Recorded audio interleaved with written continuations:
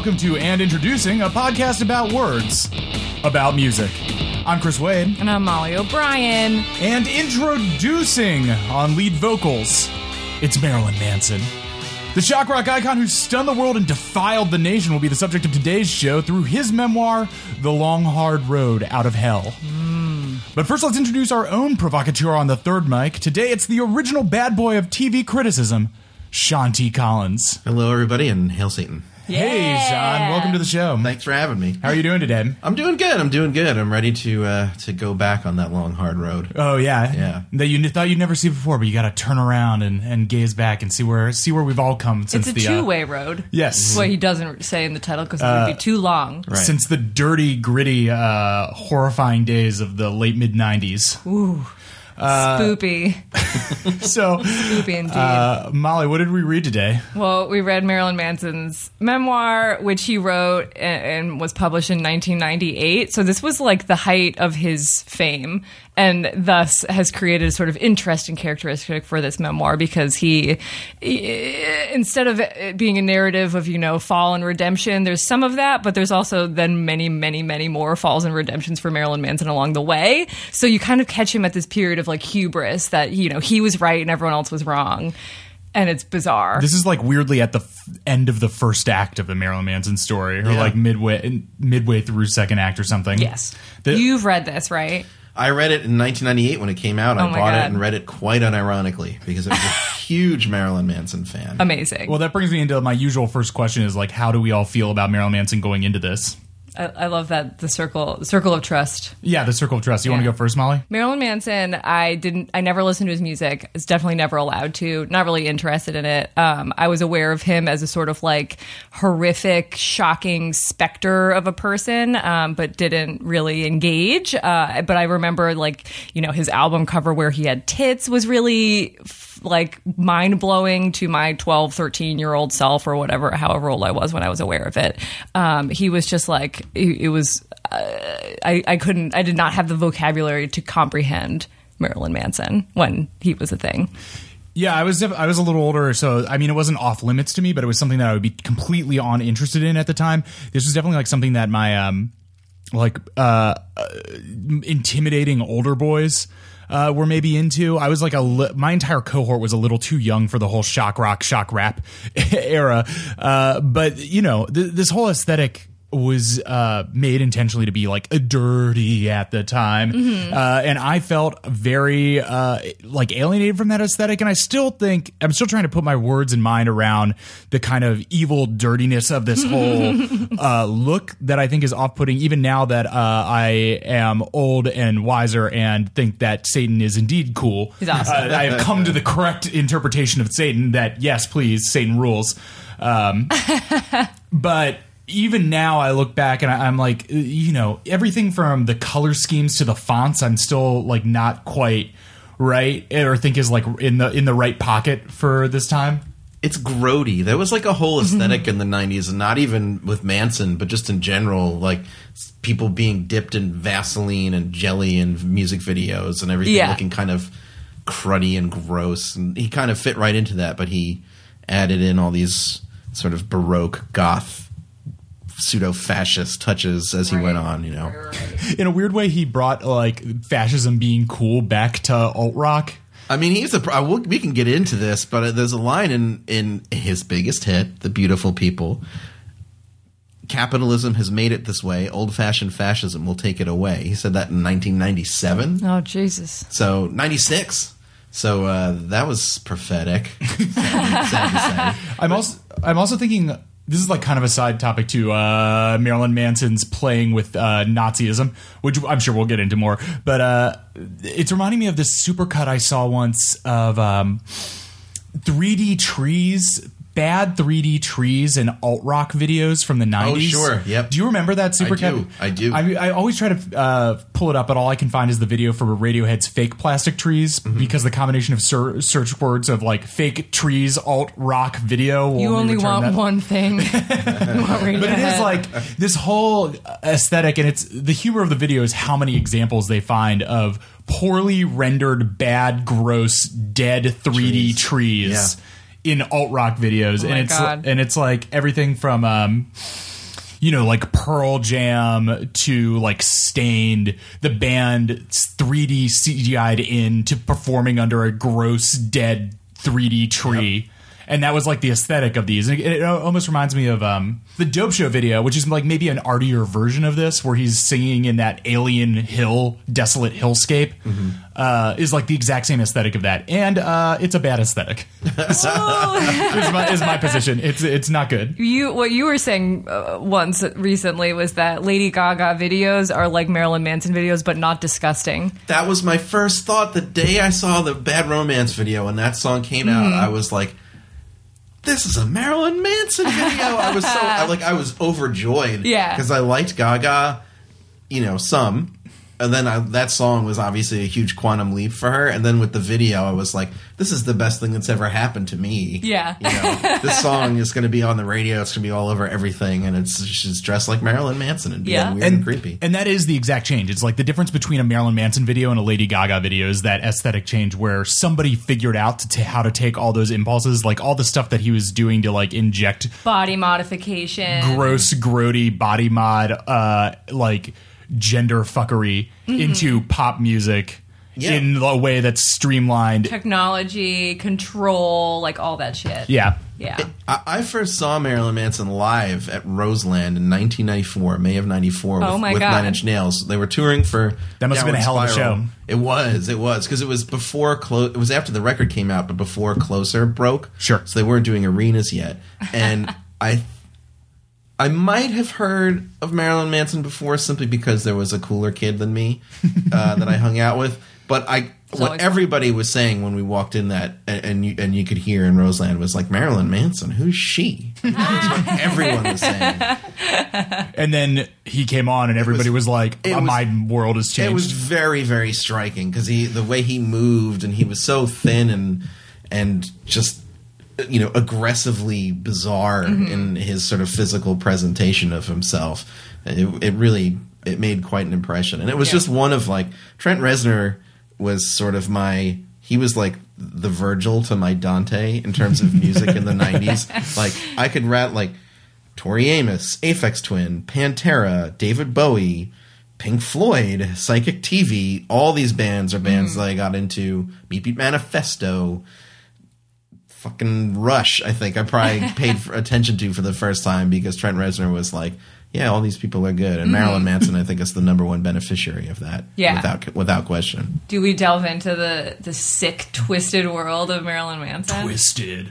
Do we dare open this accursed tome and spill its poison into our minds? I opened it. The poison is within me. Well, give it to us then. Okay. All right, guys. Brian Hugh Warner. That's his real name. Which, doesn't that sound like a serial killer name? Yes. Brian Hugh Warner. Brian Hugh, it does sound like a serial killer name. I was originally laughing at the like lameness of it. It sounds very square, of course. Brian Hugh Warner. It has the same syllable cadence as John Wayne Gacy. All those single syllable, double syllable. Yep, nailed it. He was born on January 5th, 1969 in Canton, Ohio. So he's a Capricorn like you and an Ohioan like you. I've always thought that we had similar continences. Blood brothers. To his parents, Barb and Hugh, he dedicates this book to them. He says, may God forgive them for bringing me into this world. Starting strong. But that Barb and Hugh are definitely like, oh, Brian, we're just so proud of the little music project that you have going. We couldn't be more happy about that you finally made it, pursuing your creative dreams. Forgive them for birthing me. So the book starts with like a tween-aged Marilyn Manson snooping in his grandfather's basement, where he finds a bunch of bestiality pornography, as well as bustiers, bras, slips, panties, several tangled women's wigs with stiff mottled hair, and a collection of dildos crusted with aged Vaseline. So we begin the book in his grandfather's pleasure chest. Pepperidge Farm remembers. I would characterize this moment as a dark exploration of the perversities that people try to hide, and that sets the tone for the rest of the book. So his grandfather was like, a basement perv, as it were. Manson, just your classic basement perv. You got basement pervs, you got first floor pervs, second floor pervs. Yeah. It's all good. He grows up Episcopalian, which he refers to as basically Diet Catholic.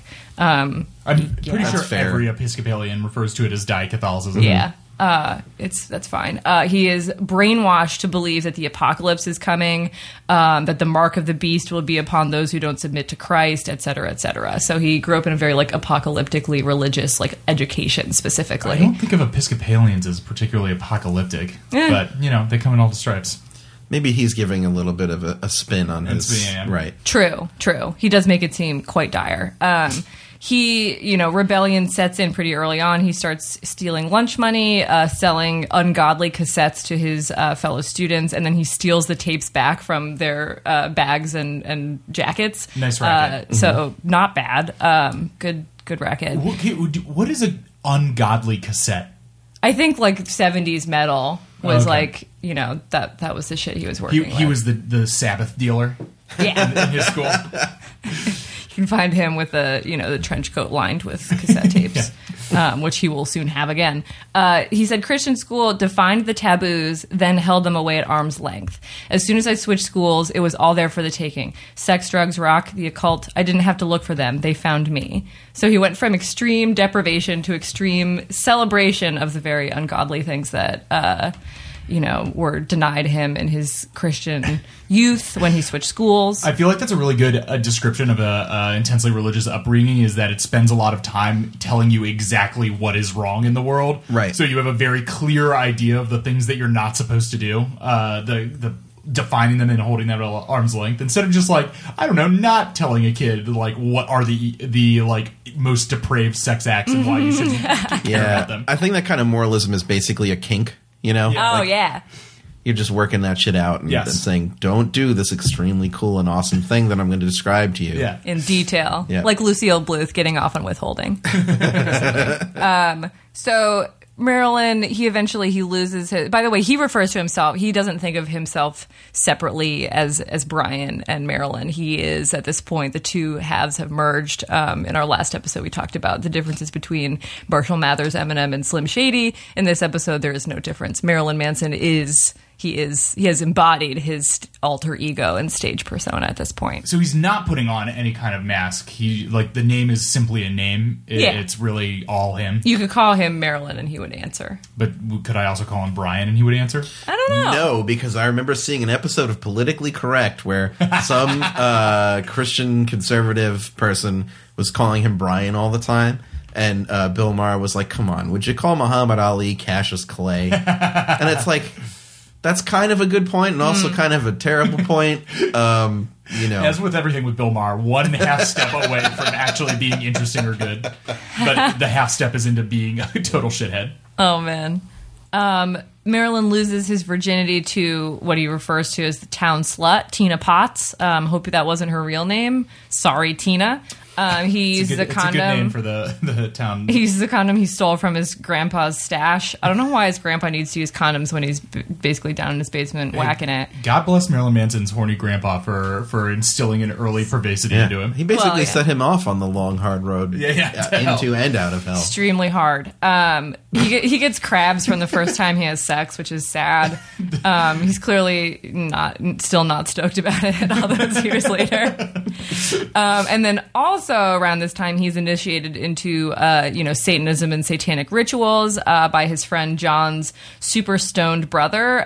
This guy forces him to take bong hits, then drink the bong water, which has been spiked with Southern Comfort, which is not something I'm familiar with as like a thing to do. Wow. Why can't you just drink the whiskey without mixing with the bong water? I'm actually gagging. It's less disgusting that way. Yeah. The worst thing that I could ever imagine. Marilyn Manson says, if this was pot, I didn't want to be on it. What else? He's a bitter and angry guy. He's self-described bitter and angry. He's an outcast with very few friends. And then he moves to Fort Lauderdale, which I'm sure is going to make everything better. Yeah, that's never like a great move. Where outcasts go to curdle. Yeah. He's like a late-ish teen at this point. So he somehow cons his way into a job writing about music for a now defunct magazine called 25th Parallel. Amongst other assignments, he gets to interview Trent Reznor. So the next time he sees Trent after that interview, he's opening for Nine Inch Nails. So that's kind of like a weird... Remember me, buddy?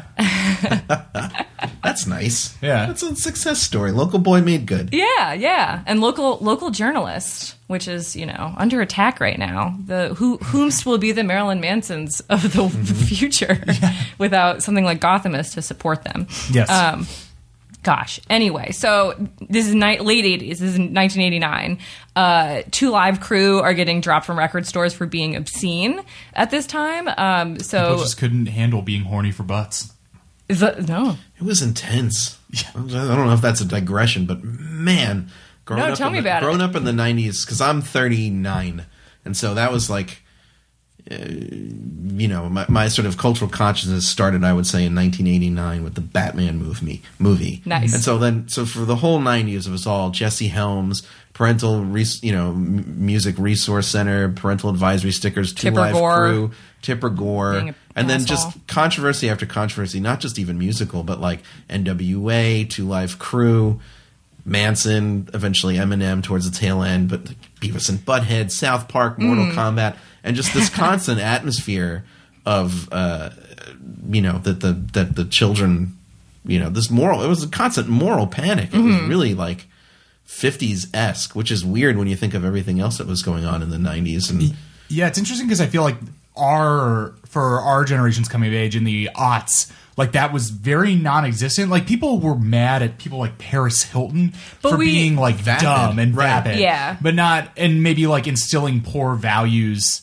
onto kids of like materialism or whatever, which is like very quaint. And it's weird that it seems like we're coming back around to that kind of abject moral panic about behavior in public and what is and is not acceptable speech. It's like the debate about PC 20 years after PCU is like back in vogue now, even heightened because it's about literal Nazi protests rather than if like South Park is a show that should be on the air or not. Right. People are getting murdered over this shit. Yeah. But it seems like that whole mode of cultural argument really almost disappeared, because I remember South Park being on Time Magazine when I was very young, but we were reaping the benefits of it, or not the benefits, the cons, because like I grew up in a household where like parental advisory stickers were God. Like if there was a CD that had a parental advisory sticker, I wasn't allowed to have it, and that was directly related to this stuff. For whatever reason, my family never gave a shit. I got Appetite jealous. for Destruction with the cross with the skulls and the parental advisory sticker when I was in 5th grade for Easter from my grandma. After that, I mean, it's like they just did not. Nobody cared. Yeah, no one cared. They didn't care what I listened to. But it's also just like quaint thinking of Appetite for Destruction as something that should be like regulated content. Right. Hey, it was there was some nasty stuff in there. He said, "Why don't you just fuck off?" At one point. He did. It's true. Keep your kids away. Yep. From protect your kids. Old man Axel. Old man Axel. Young hot Axel back then. Yes, that's true. Anyway, so yeah, this is like the climate that Marilyn Manson is kind of being a late adolescent in, is this idea of like things being declared obscene, and this inspires him to basically become a performer. He was a poet, he did like stand-up poetry or like kind of like self-performed slam poetry. God, I would love to have a tape of that. But I'm sure it is extremely corny. I bet it's extremely. There's a short story. He also writes like Lovecraftian horror stories, and there's one republished in there that's really bad. It involves there's incest and murder and burying your mom in the backyard, that kind of stuff. But it wasn't like he grew up, learned how to play guitar, and was like, I want to be like, Bob Dylan when I grew up. He had no musical aspirations, and it went from that. The inspiration to be a musician was because he wanted to push the boundaries of obscenity. He said he wanted to be the loudest, most persistent alarm clock I could be, because there didn't seem to be any other way to snap society out of its Christianity and media-induced coma. Marilyn, my God. He's still in Florida at this point. He meets a bunch of dudes that he honestly seems to hate. Like, he doesn't write about anybody in this book like he likes or respects them. Yeah. Trent is maybe like borderline that way, but he also is in such a feud with him by the end of this book that he still doesn't give Trent his due. Is it from he a seems sense to that- hate literally everybody. Is it from a sense that he feels that he's like better, more artistic, has a better grip or a purer vision of what the world is like? I wonder if he just doesn't value is it- friendship as a thing. Like the idea that you could be friends with someone and get Right. the benefits of companionship in that way. People I remember him speaking the most favorably about, besides Trent occasionally, was Twiggy, the bass player, who has become a dubious figure in recent days. And then Yes. also Pantera roadie Tony F. Wiggins, Yes. who is apparently just a world-class pervert. Yes. Who they just all loved so much. Like all the dad hanging out down in New Orleans with Tony F. Wiggins as he... I feel like when you're a roadie who has achieved notoriety enough Right. that that we would know of their names, you Yeah. have to be a special kind of dirtbag. when Dimebag Darrell was like, that guy's fucked up. We're going to talk about Wiggins because he was also the bus driver for Danzig. Oh my god! So Wow, that's this guy is that's how Marilyn Manson, I guess, met him. You know how Malcolm Gladwell says that some people are connectors? Yeah. He sounds like He's a the man. connector. Yeah. He drives the bus. So he meets all these guys that he doesn't seem to like. Scott Putesky, who eventually becomes Daisy Berkowitz. Brian Tutunick, who becomes Olivia Newton-Bundy. You see the pattern. Wonderful. So he puts these guys, into the first incarnation of his band, which is called Marilyn Manson and the Spooky Kids. Which honestly sounds like a name that would go today. Yep. Like that sounds like Yes. something that could come out of like the 21 Pilots scene. That's The true. Spooky Although Kids. nowadays these guys just sound like murderinos. They have a true crime podcast now. Oh, yeah? About like serial killers. That's what Really? they would do instead of because they're all named Oh, Daisy yeah, Berkowitz, yeah. Yeah, and sure. Madonna Wayne Gacy, and all these. Yeah. It's just like nowadays it'd be like.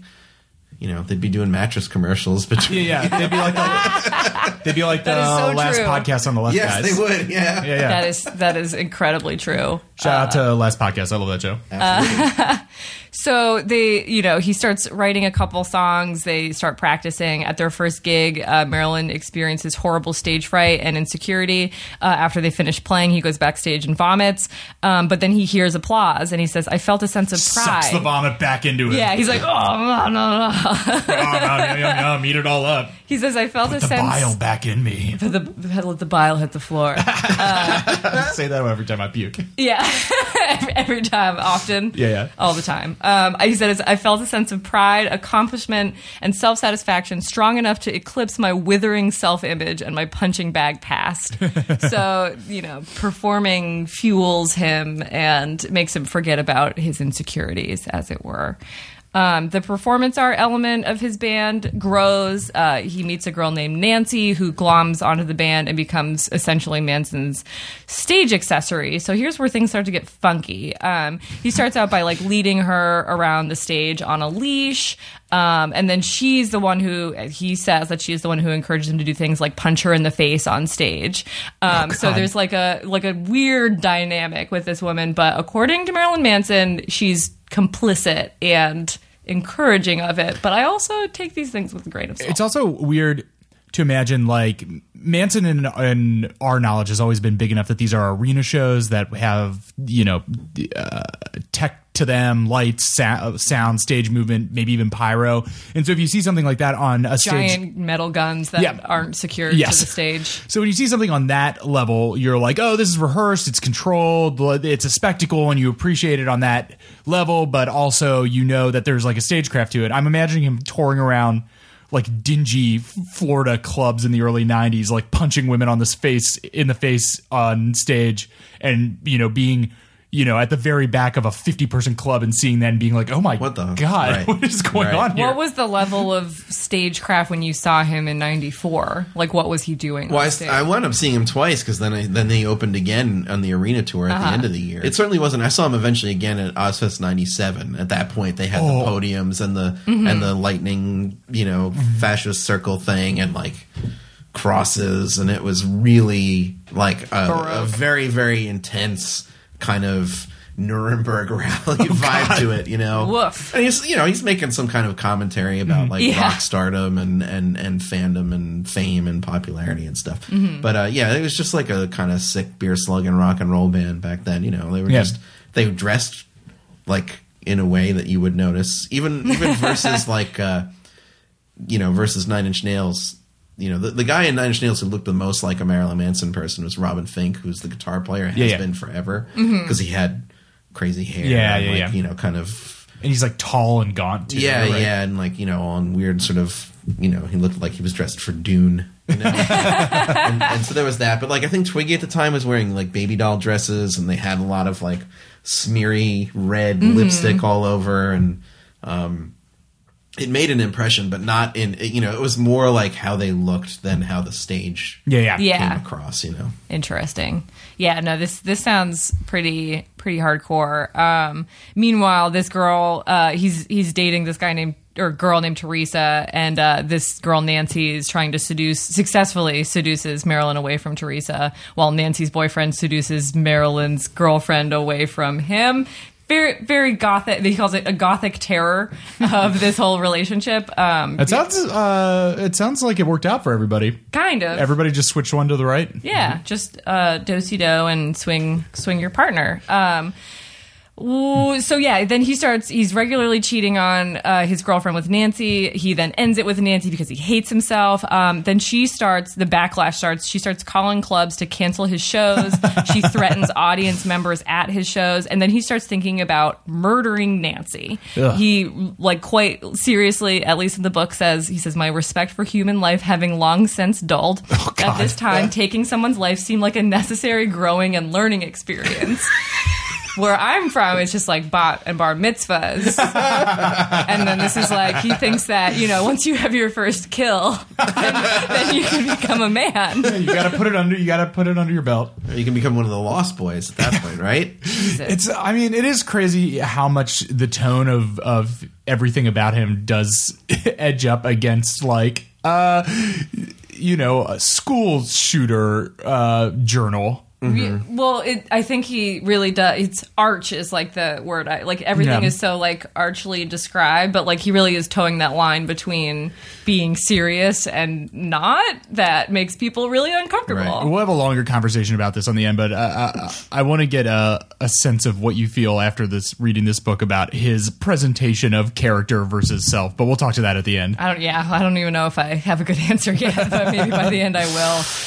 So he actually plots with his keyboardist Madonna Wayne Gacy. It's just the shit that you talk about in the tour bus. It's like you're driving between Gainesville and Fort Lauderdale. You got 2 hours to kill. You're like, how do we kill our stage model? Yeah. Like she's really annoying. Ghosting is very 2017, but like I guess just murking someone. Yeah. Right. 92. The difference between ghosting and ghostifying.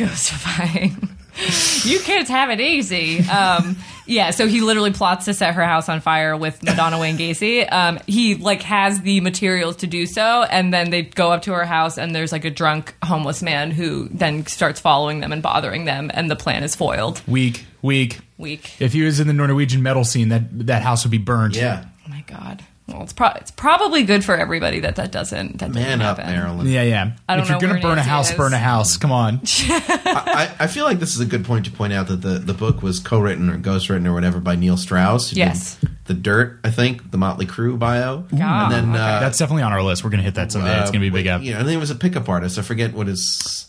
Mystery? No, he wasn't Mystery. He had another book. Seclusion? No, I don't know. I'm just making him. I don't remember what his name. The Game. Thank you. Neil Strauss is the Game. Neil Strauss is the Game. Oh shit! What? I did not know this. Yeah. Oh my God! Wow. This is that sheds some light, I think, on the description and treatment of women. Oh my God! Throughout the book. Wow, that's quite a revelation. Yeah. Oh my God. That's wow. Okay. That puts some things into perspective for me, certainly. hearing about this. Especially, it's gonna get more lurid before it gets less. Does it ever? Lurid. Oh man, that actually really makes me want to read into like what Neil Strauss's deal is, like what's his whole dual career as rock ghostwriter / professional creep. Right. Yeah. There's a symbiosis here. Yeah. That was clearly mutually beneficial for both of them. Yeah. Yeah.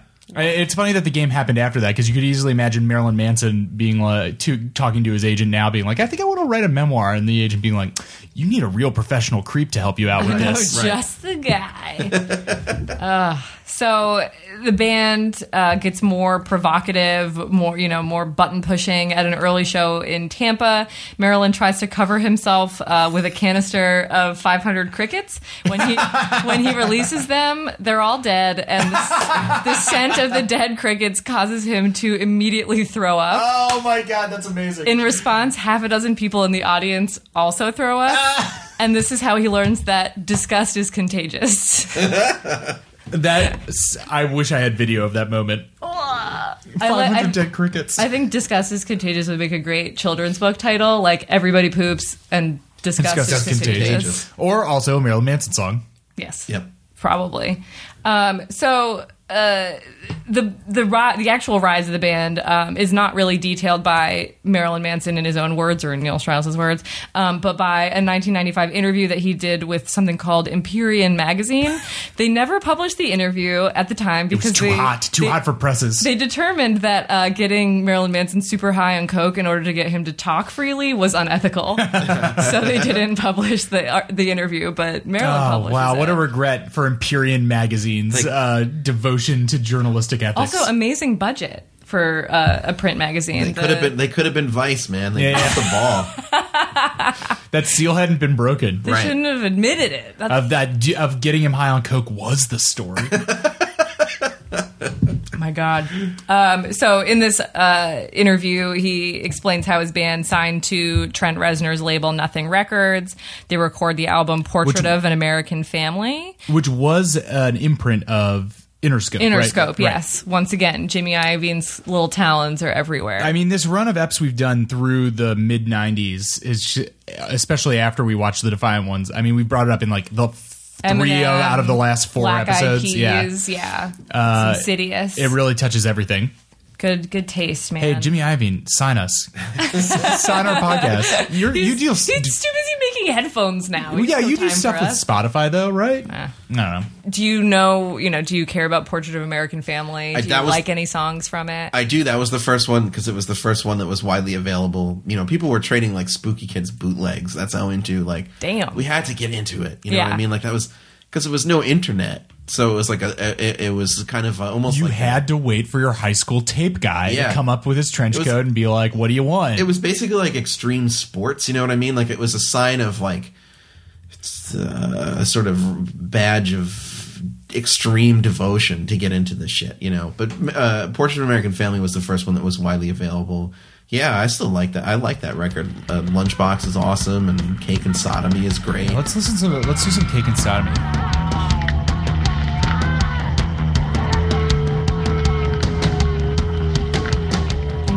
Bless him for just having really upbeat songs. Yep. You know what I mean? The BPM is strong.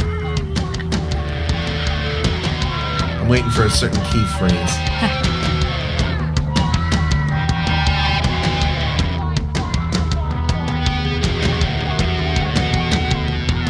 I am the god of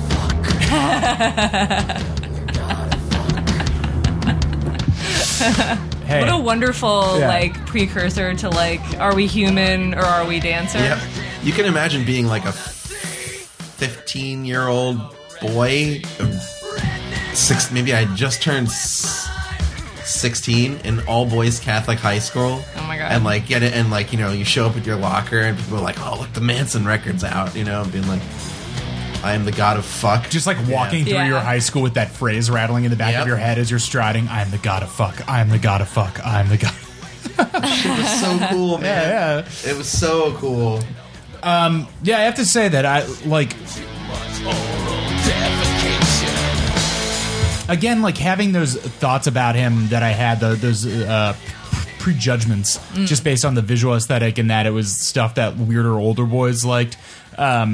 I kind of assumed when I went in on my listen on this a few weeks ago that it would be cornier than it was, but these songs are pretty fucking raw. They're pretty great. Yeah. And he really like nails that menacing tone and early on, and it just gets sharper and sharper as he goes along.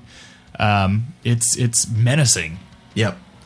It was frightening to listen to. You know, it began with, especially when you're a kid, and again, it's pre-internet, and all that you know is rumor. Yeah. You know what I mean? That's all he had his ribs removed so he could suck his own dick. He's Paul Pfeiffer from the Wonder Years. You know?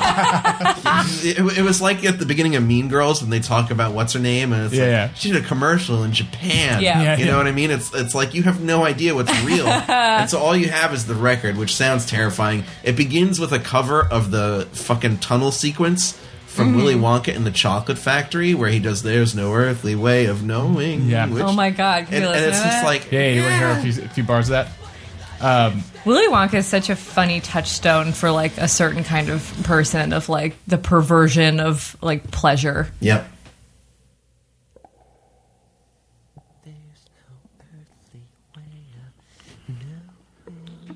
This would have scared the shit out of me if I'd heard it when I was a kid. There's no knowing where we're going, which way the Yeah, there's definitely a weird, dark, perverted underside to Willy Wonka. Yeah. Yeah. It's basically like it's a house where you can get whatever you want, but it will also destroy you. Yeah. He may murder a few children. Yeah. Well, wait. Let's go all the way back. Willy Wonka is like that Catholicism, or that movie is like that Catholicism impulse in which this vast array of pleasures and possibilities is laid out in front of you and then explicitly told that you may not participate in them. Right. And then those who do participate in them are punished severely and draconianly. Yep. Right. Yep. Which, I mean, and I may cut this after because it's never quite entertaining to describe sketch or stand up, but I saw a great sketch written by Dan Chamberlain. Shout out Dan Chamberlain. He's on Twitter. Aren't we all? Adult man, woman were just having their like role play night in the bedroom, and the woman is encouraging the man to describe his fetish, and he just starts describing, and then it describes the entire sequence of events in which the German boy drinks from the chocolate river, falls in, and then is sucked up into a tube, trapped in the tube until the chocolate pressure builds up under his bottom, and he shoots him through the ceiling, and then like describes that all in great detail, and then is like, and that's my fetish. So like, yeah, there is like, and you can imagine how that plays off as humorous. There is a very perverse underbelly to Willy Wonka. Yeah. Right. Charlie in the Chocolate Factory. Right. Willy Wonka, the Chocolate Factory version is weird in its own like inferior. plastic way. No, it was Willy Wonka was the original one. Charlie and the Chocolate Charlie Factory was the was it. book, yeah. and Sorry. then the Burton one, which Okay, fucking sucked. Yeah. But that's important too because him grabbing onto the iconography of Willy Wonka and the Chocolate Factory, again, there was like cultural scarcity in the 90s because of the absence of the internet. So it's like that was a common weird thing that enough people had seen that you could get traction with. You know what I mean? It's like Cannibal Holocaust was not readily available. You know what I mean? Then you had to dig deep to get that. There's no fucking Criterion collection, you know? So it's like... Is Cannibal Holocaust on the Criterion Collection? No, but I mean, would you be surprised if it were? No, I wouldn't be. Right. So, you know, but that's my point. Like, it was tougher to find things. So certain works like Willy Wonka, like, took on a sort of magnified space in people's brain. Right. Especially for something that popular that is also that weird. Yeah. Whenever those things that hit that kind of intersection get into pop culture, they always produce a ripple that becomes like a defining thing. Almost like the Monty Python movies have that same kind of thing where they're both extremely weird and extreme and somehow made it through the gates into pop culture. Right. Here's another question I have as long as we're talking about his early music and we're taking this little detour. What is the musical inspiration that he's driving off here? Because really the only thing I can identify is like maybe like White Zombie. That's a good question. I don't think he talks that much about his influences. other than like, you know, Judas Priest and shit. Yeah. But I don't know. I mean, he and White Zombie, they're basically contemporaries and have like okay, the maybe. same sort of interests. I think Yeah. Rob Zombie is obviously a little more interested in just sort of Misfits type, you know, B-movie shit. Manson went into sort of the occult direction, much more. I mean, not seriously, because he was from the Church of Satan, which is they don't actually believe in Satan. Yeah. But I mean, that's his shtick. Oh, and Rob Zombie is like, Charles Manson is a musical course. Oh, yeah. inspiration. Right. Literally, in this interview with this Empyrean magazine, he says that he's pissed at Axl Rose because Axl Rose stole his main inspiration, which was Charles Manson's album Lie. One of the songs on which inspired Marilyn Manson's song My Monkey, which almost got them kicked off of Interscope. So he was pissed because Axl Rose apparently then took some Charles look at your Manson. game girl on the spaghetti incident. There you go. So that's one. That's one influence. I feel like he was probably just in that sort of Florida trash scene. It's Yeah. hard to say, really, because Portrait was produced by Trent Reznor, right? Yes. So it just kind of sounds like a more ramshackle Nine Inch Nails. It's tough to say, like, what, you know, without having access to, like, the demos or whatever. It's hard to say what else he might have sounded like. Right. You know?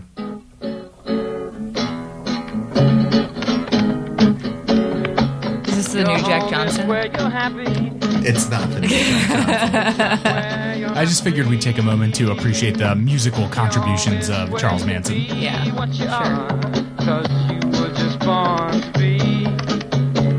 Is this the new Ed Sheeran? Yeah. These are early Ed Sheeran demos. God, that Ed is very talented.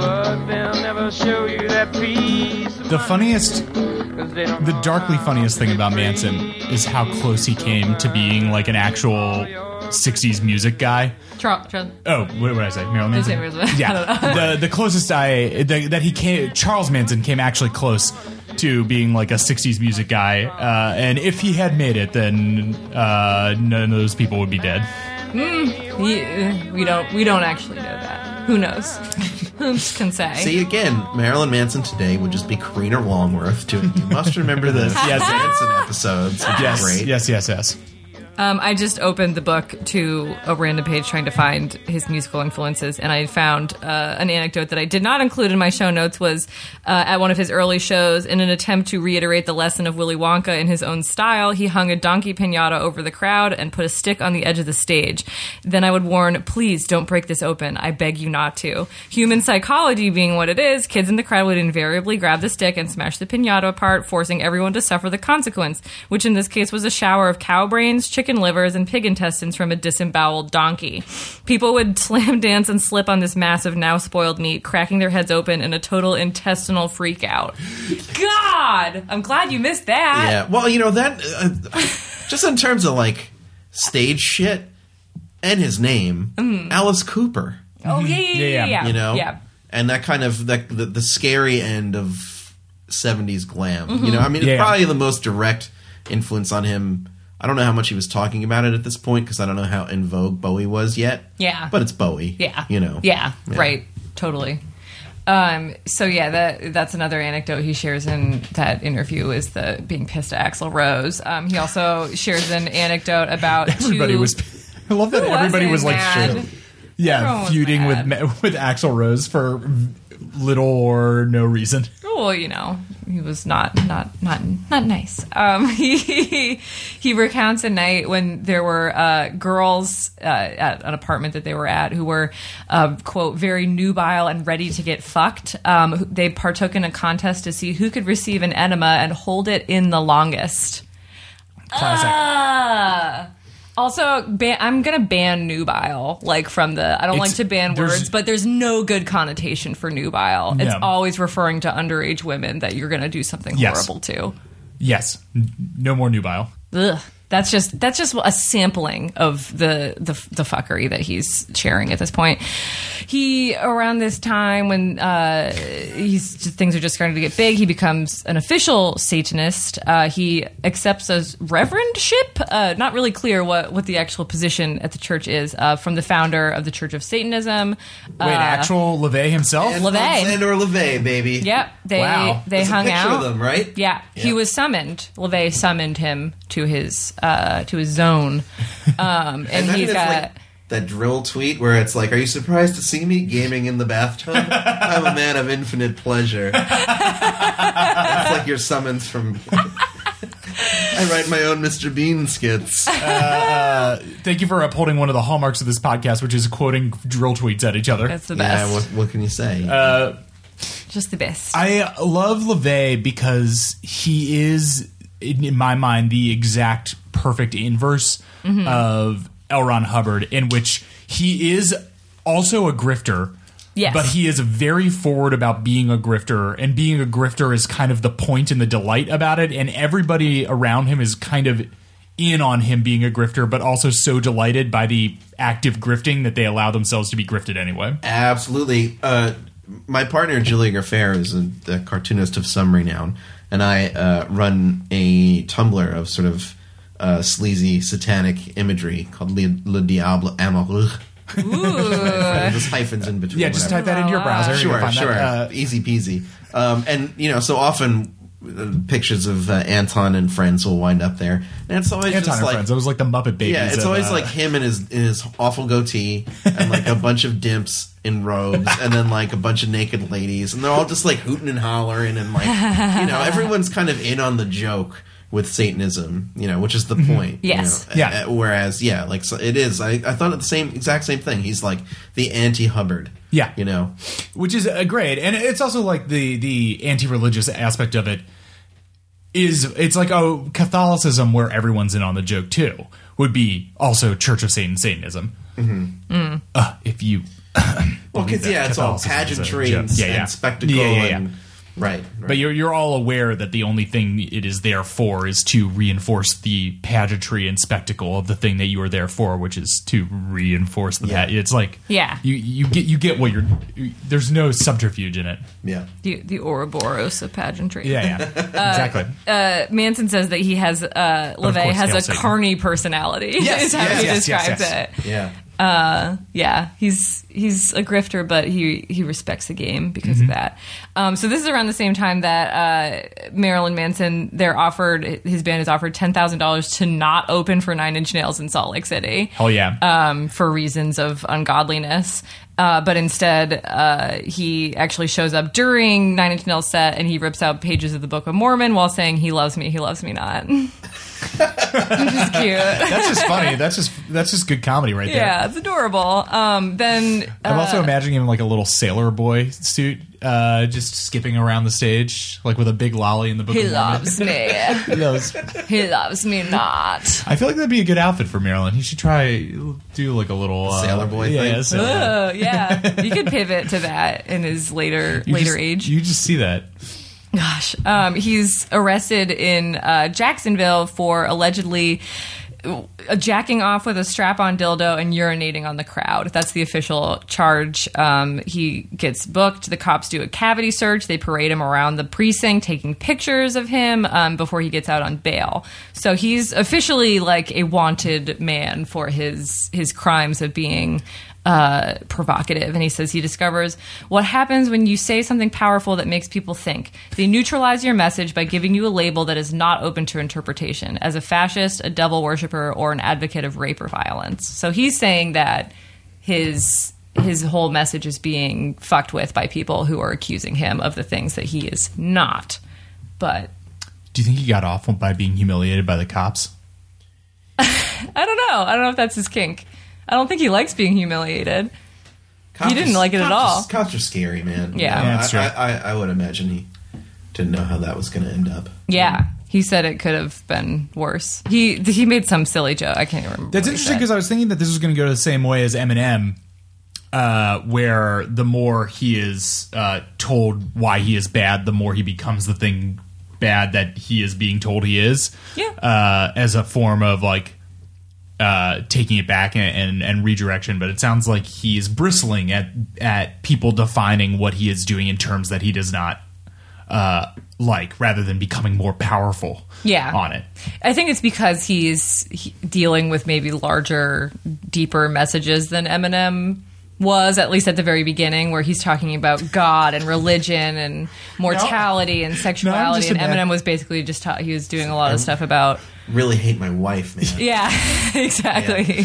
Yeah. So when he's, I think he does we just talked about Satanism and not taking yourself seriously, but I do think he does take himself seriously as a person and as an artist. Yeah, for sure. Because I think there's always this, this element of the sort of outcast, weirdo, intellectual kid with him. Mm-hmm. And, I kind of recognize that. And I'm I've always gotten a sense from Manson's interviews, like, as funny as he can be and as obnoxious as he can be and as, like, deliberately provocative as he can be, mm-hmm. he does seem to generally want to speak for that kind of kid. Yeah. I remember even in Bowling for Columbine, which I'm not even sure it's a great interview. Right, he's like, they were like, what would you say to the Columbine, those, what's their names? Dylan and Eric, right? Yeah.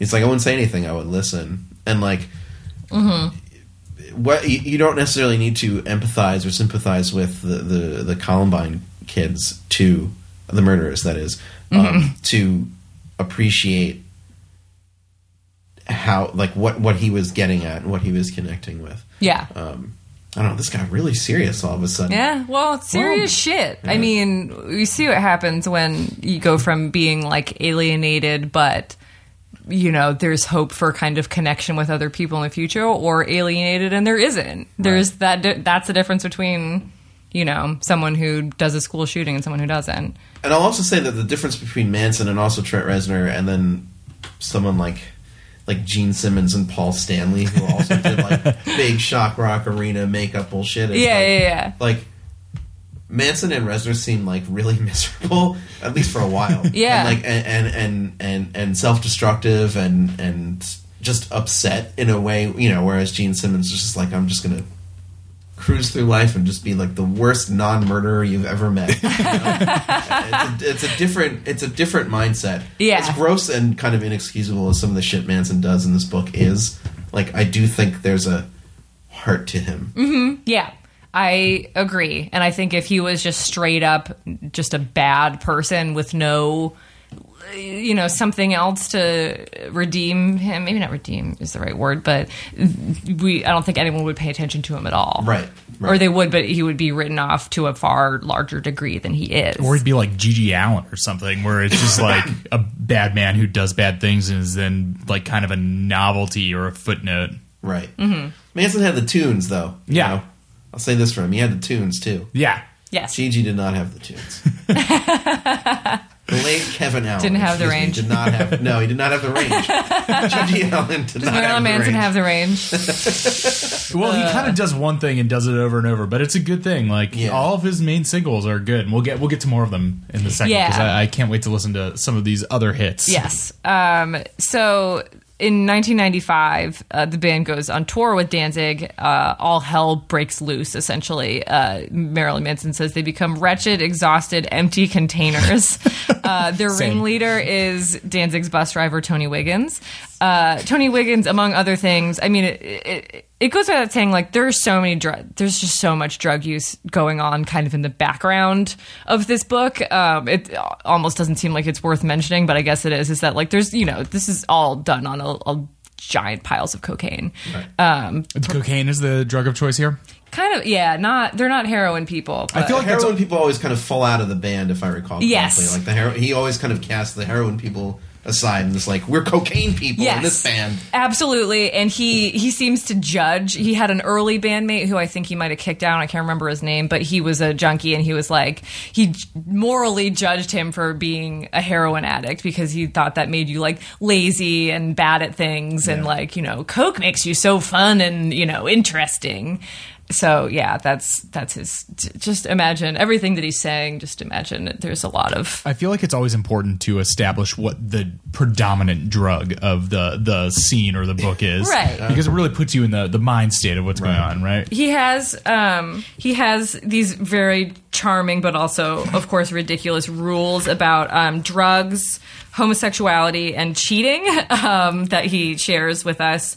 So for drugs, you consider yourself an addict if you actually pay for drugs, if you use the word blow, if you own more than one Pink Floyd record, if you're friends with a model. I really like that one. If you live in New Orleans, you're a drug addict. If you do drugs before 6 p.m. or after 6 a.m., which I think is Ooh, that's I like actually that. a good rule. Yeah. The nighttime is the right time. That's what I'm saying. You're an addict if you hate everybody. If you like everybody, you're on ecstasy and I hate you.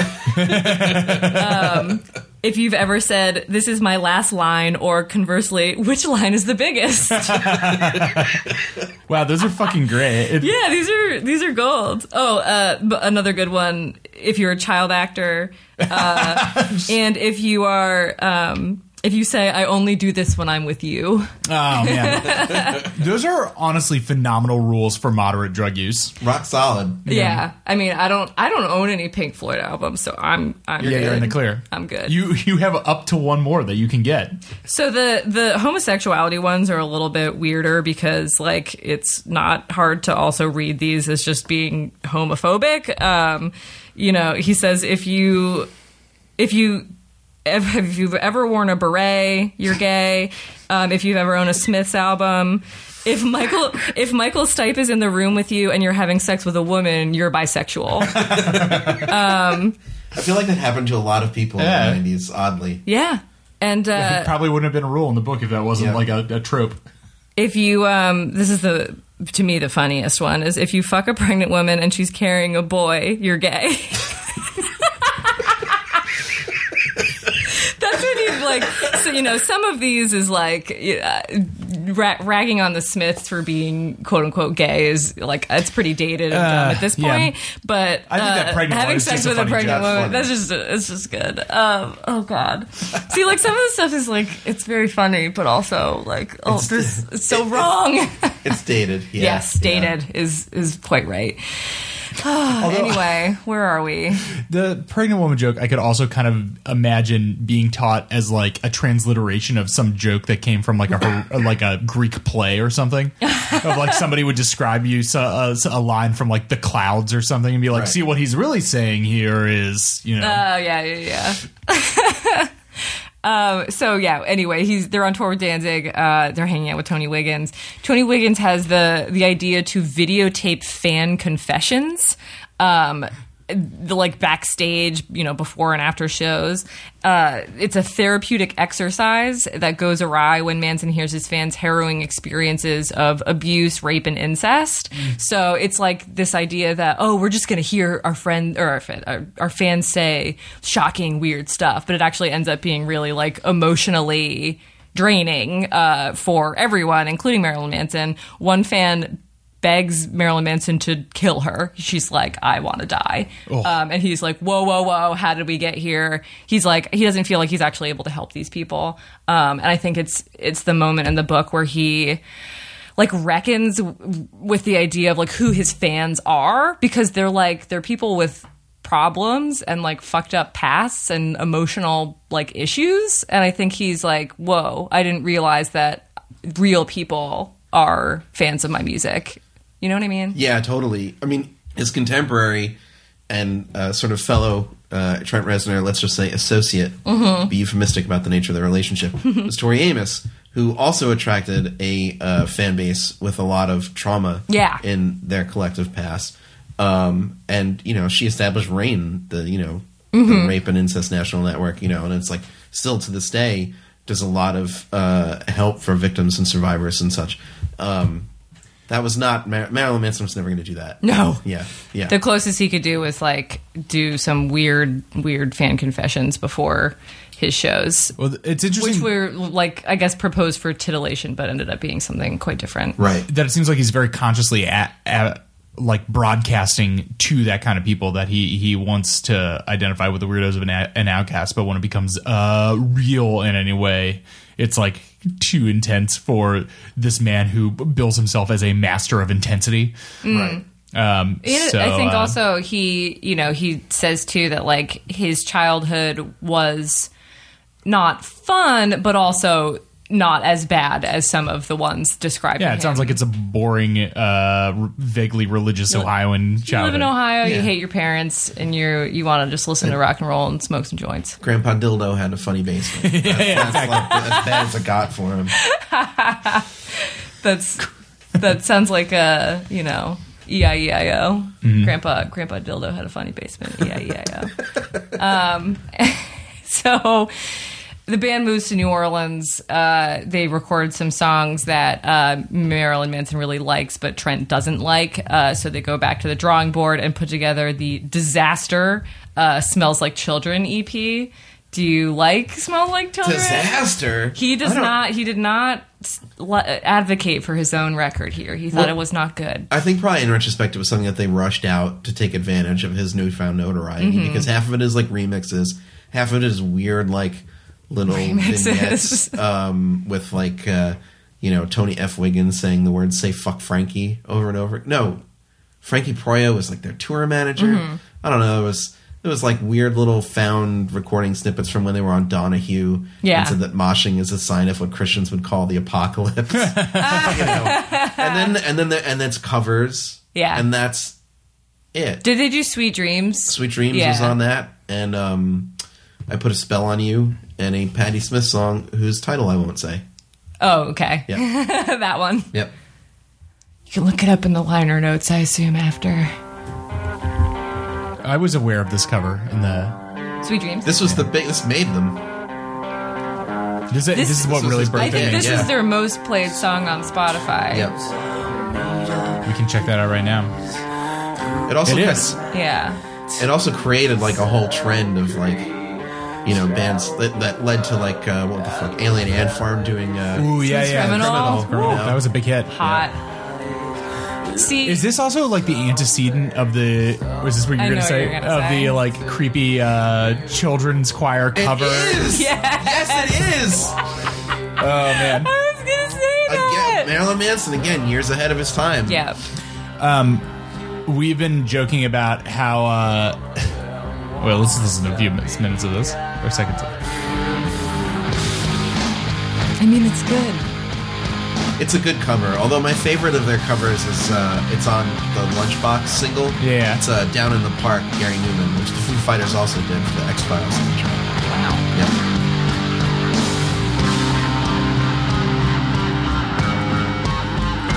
It kind of simplifies all the stuff in Sweet Dreams that I really like.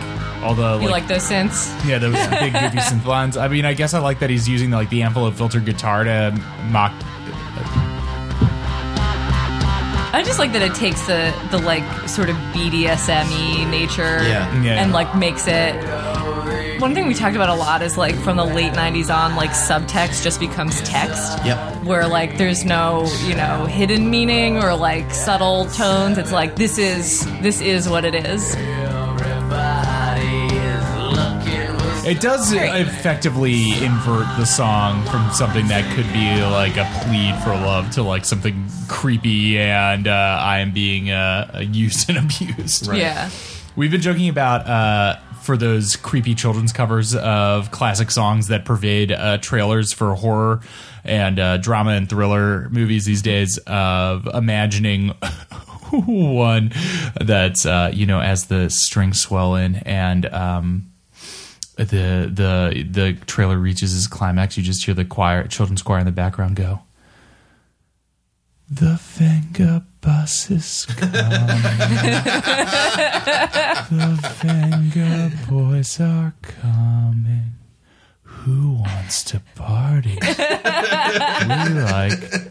like to party." Hey, if they can turn the ride Pirates of the Caribbean into a like $1 billion movie franchise, they can turn the concept of the Venga bus into a horror movie. Yeah. So if anyone wants to do that, Jeepers Creepers 4, the Venga bus. the Venga bus. Julia, my partner Julia, her version of that is oh wow.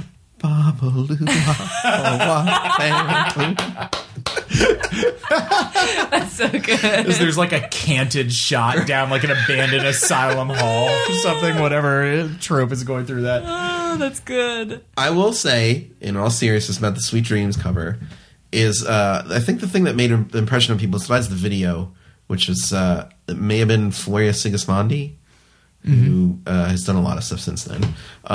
Where he's covered in like candle wax and bird shit, and he's got all the weird makeup, and his band looks really fucked up too. Is he had that great, like, that's a really good rock and roll voice. You know what I mean? Especially if you figure like you're in the sort of shadow of Kurt Cobain.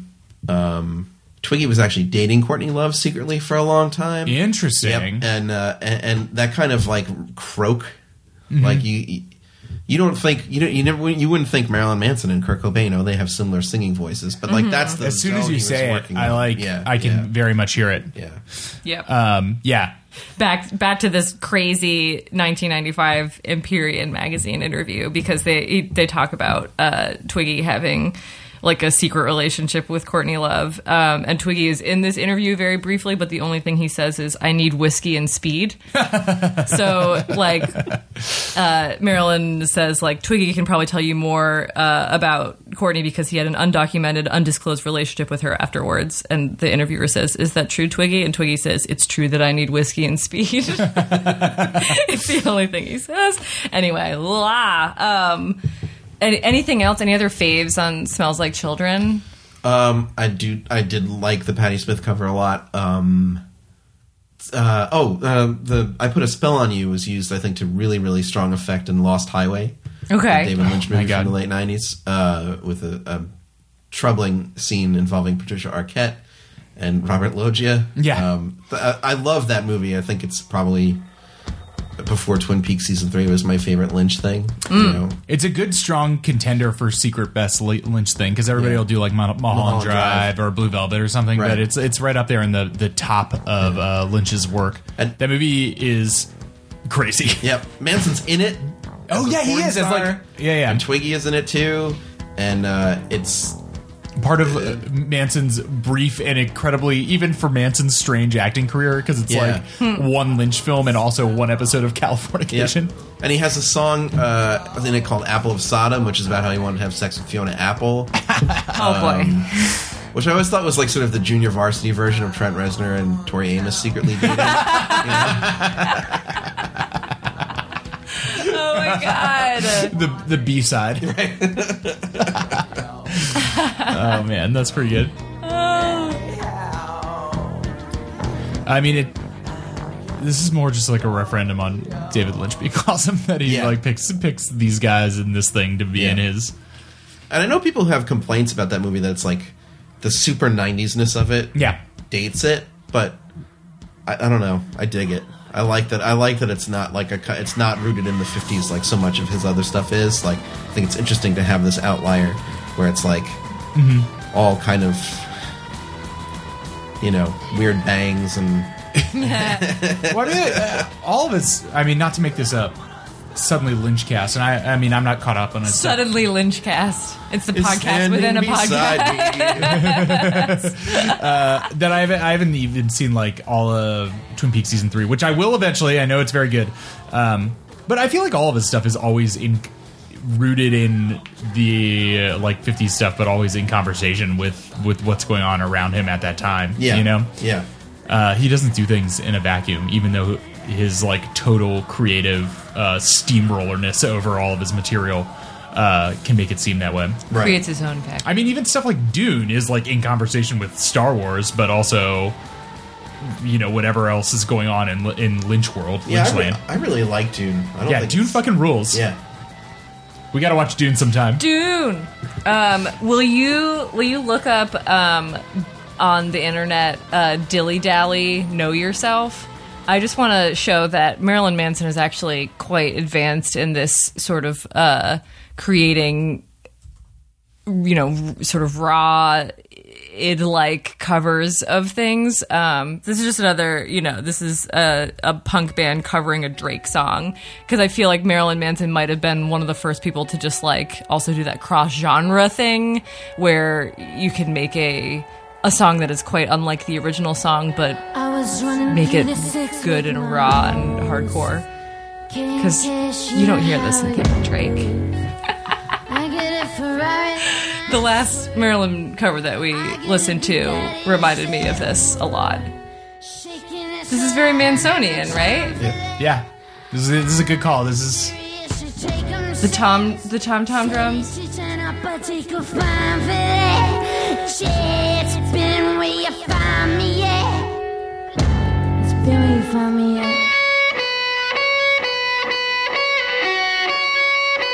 I was running through the six with my. This is so This Marilyn is very Manson. Marilyn Manson. Good call. yeah. The It's sort funny of because like screaming break.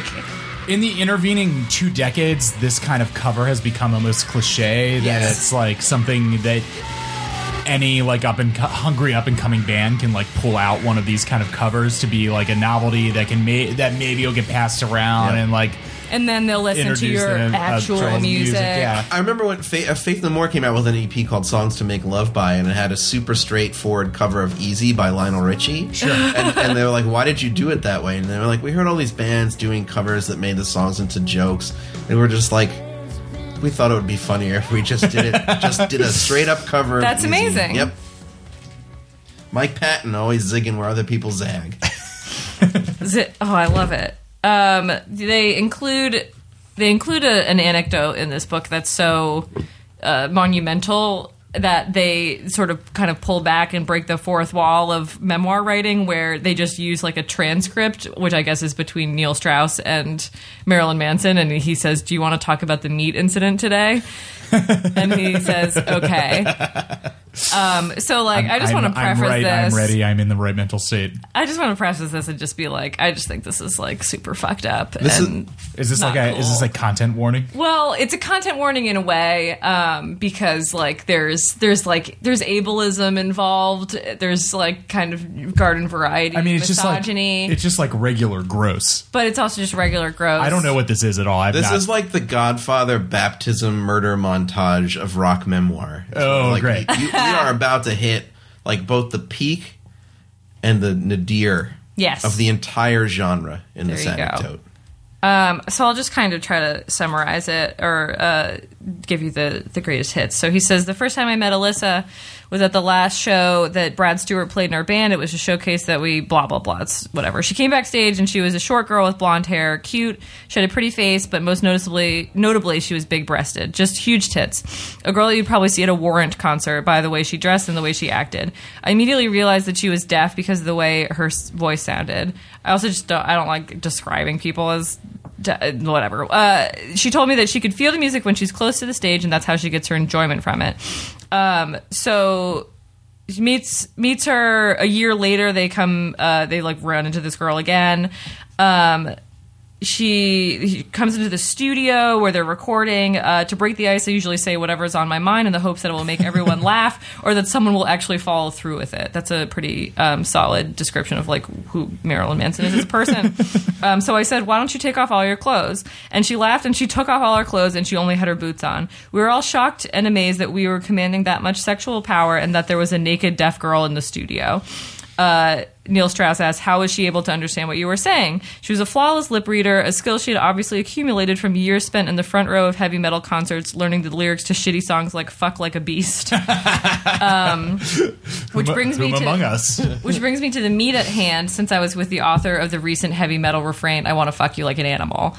So he's with Trent. Earlier that day, we had collected a wide variety of meats. Big round pieces of meat that had the bone in the center, hot dogs, cheese dogs, salami, sausage, bacon, chitlins, pig's feet, chicken legs, chicken breasts, chicken wings, chicken gizzards, all uncooked meats. So we constructed a meat helmet made out of a large ham with pieces of bacon, sausage links, and things like that suspended from it, a meat mobile.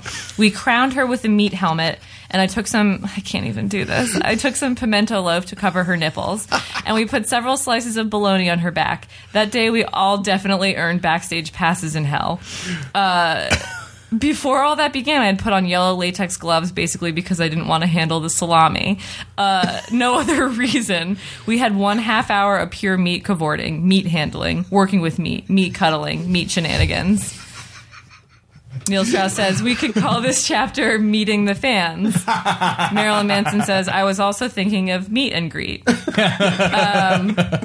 I mean, it gets, oh God, it gets, does someone else want to continue this maybe? Where am I starting? Start here. All right.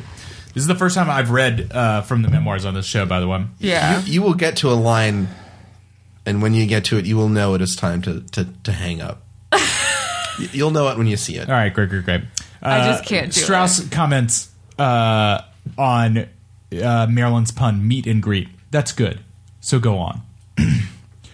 We documented this in all sorts of ways. Pencil sketches, photography, videotape, whatever way we could capture the great moment in art history.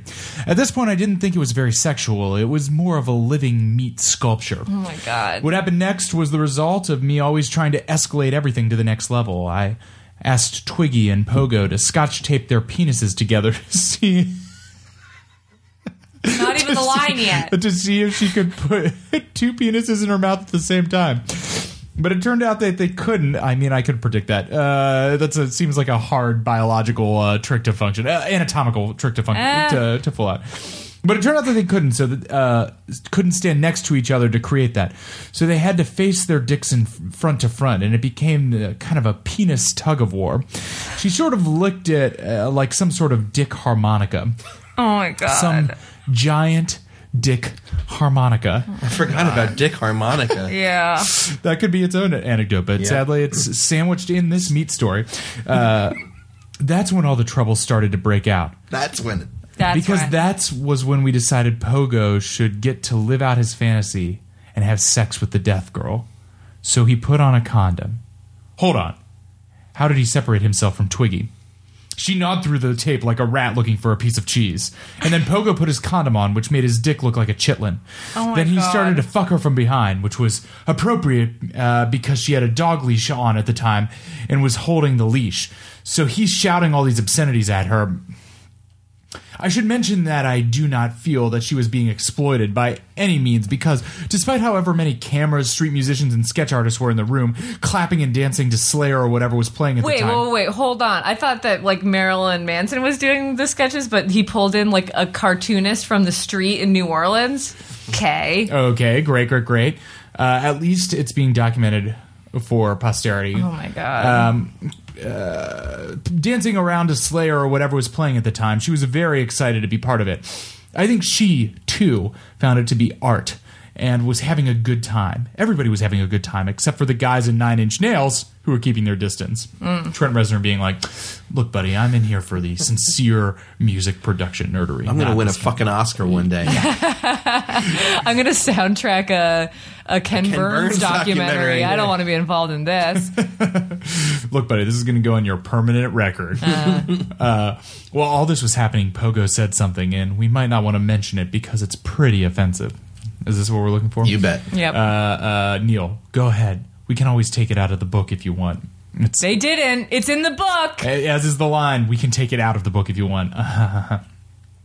Answer. He shouted, I'm going to come in your useless ear canal. Oh my God. And it seemed to echo through the room as maybe one of the darkest things we had ever heard.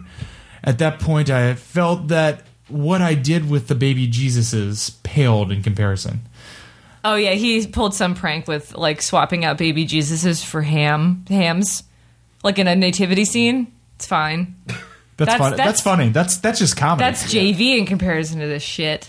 Meat mobile. Then what happened was that Alyssa wanted to take a shower because she was covered in meat slime and assorted bodily fluids from the act of filth. So since she was going in the shower anyway, I asked, can we urinate on you? What she said next was probably darker and more profound than what Pogo had said. She said, just not on my boots. And we all looked at each other like how you just look at me. Wow. At least she had some sort of morals. And then, adding icing to the cake, or dressing to the meat in this case, she told us, and don't get it in my eyes, it burns. Obviously, she had experience in these matters. So she got in the shower stall, and the camera crew watched while Twiggy and I put one leg in the stall and one leg in the toilet and hosed her down in urine. She just kind of sat there, delighted and splashing her breasts as pieces of meat flaked away from the pressure of the urine. Oh my God. Then what happened was that Twiggy's aim went in the wrong course and hit her in the face. And that was when everyone else in the room completely shut down and realized things had gone too far. That's when things had gone too far. Well, that's because when they violated her one rule. Well, that's true. That is true. How do you feel? Because I feel weird. Look, that sounds like a consensual meat orgy to me, so I don't know what the big deal is. Yeah. I don't... Oh, my God. The ear canal line, though, that's dark. And Marilyn Manson recognizes it. Dark. That's the one... I mean, obviously, that's the line in this book that stuck with me. Yeah. Since I read this book 19 years ago. Yeah. Yeah. There's something to be said for, like, using sex as, like, a race to the fucking bottom. You know what I mean? And you're just like, we're going to do and say the most fucked up, repugnant shit you can think of, and it's going to be fun and awesome, and we're going to walk away. Space. It's a safe space. Exactly. Which is sort of what it was for this woman, it seems, if you take everything that they say, you know, at face value. Yeah. But, you know, at the point where he's, like, you know, effectively mocking her disability. Yes. If that was something that she was in on, and like, you know, okay, I'm gonna sort of weaponize isn't the right word because you're making it in theory pleasurable, but that kind of thing. I'm gonna take something that is seen by society as a disability, and I'm gonna use it for my own. You know, I'm gonna take control of it and use it to have a good time with like some rock stars or whatever, and like that's one thing.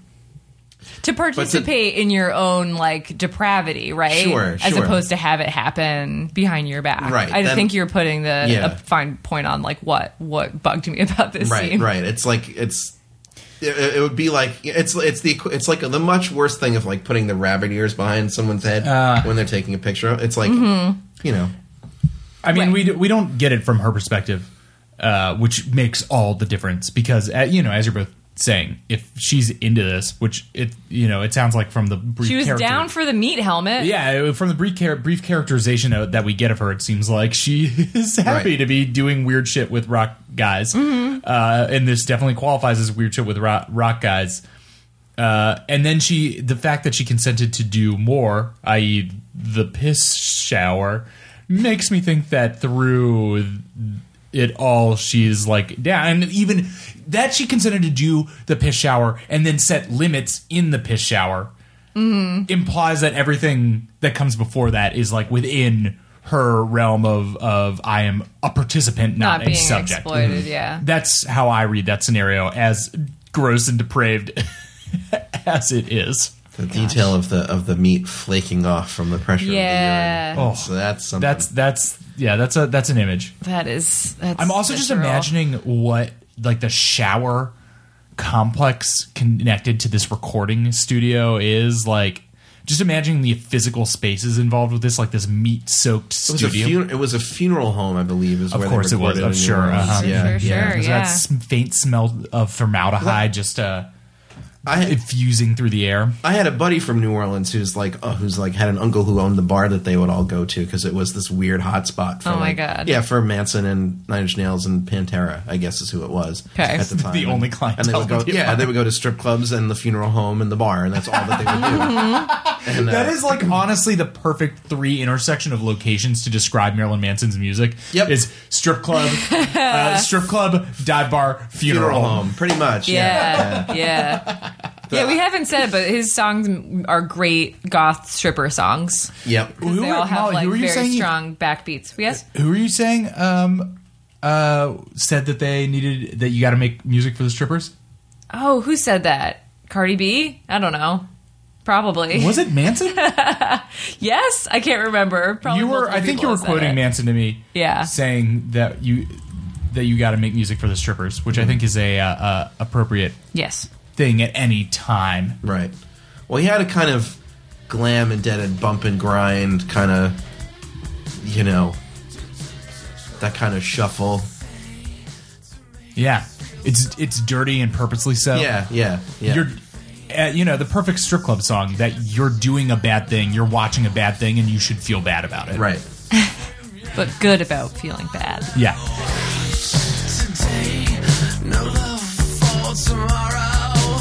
Yeah, so they're trying to record an album, but the situation is totally disintegrating. There's a lot of drugs. This is around the time that Marilyn Manson smokes bone fragments that he harvested from a graveyard in New Orleans. He's trying to freak out some like posers in town from LA, so he smokes some bones and has them smoke the bones too, and they get violently ill. I won't get into that, but that reminds me of my favorite internet drama of 2 years ago. The Tumblr. The Tumblr witch drama? Oh, Yeah. yeah. Let's Should have we a get into it? quick kiki about this. Yes. I believe in 2015 there was notable drama among witch Tumblr. Not witch Tumblr. Tumblr for spellcasting witches. Yeah. Okay. In which somebody was... Like who's on first? Yeah. Which in which- Tumblr? Which your Tumblr? Witch Tumblr? The witch Tumblr. Yeah, the witch Tumblr.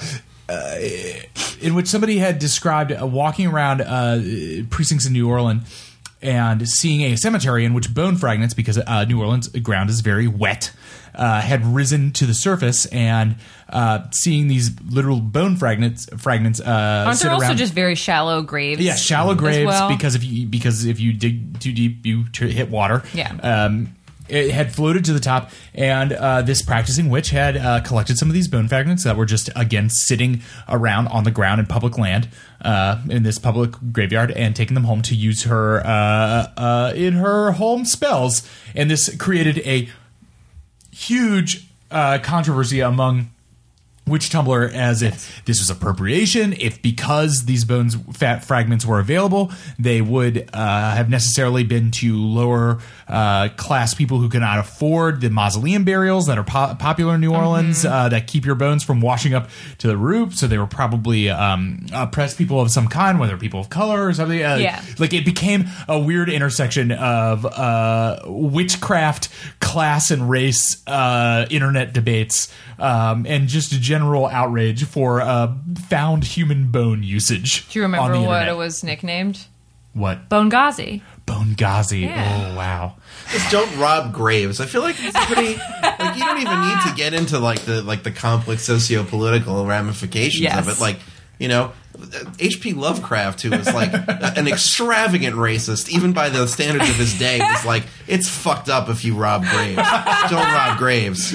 Like he wrote stories about it, for Christ's sake. Yeah. It's About a how it will simple drive you to code. madness. Yeah, and despair. don't rob graves. Just it's like a pretty hard, you know.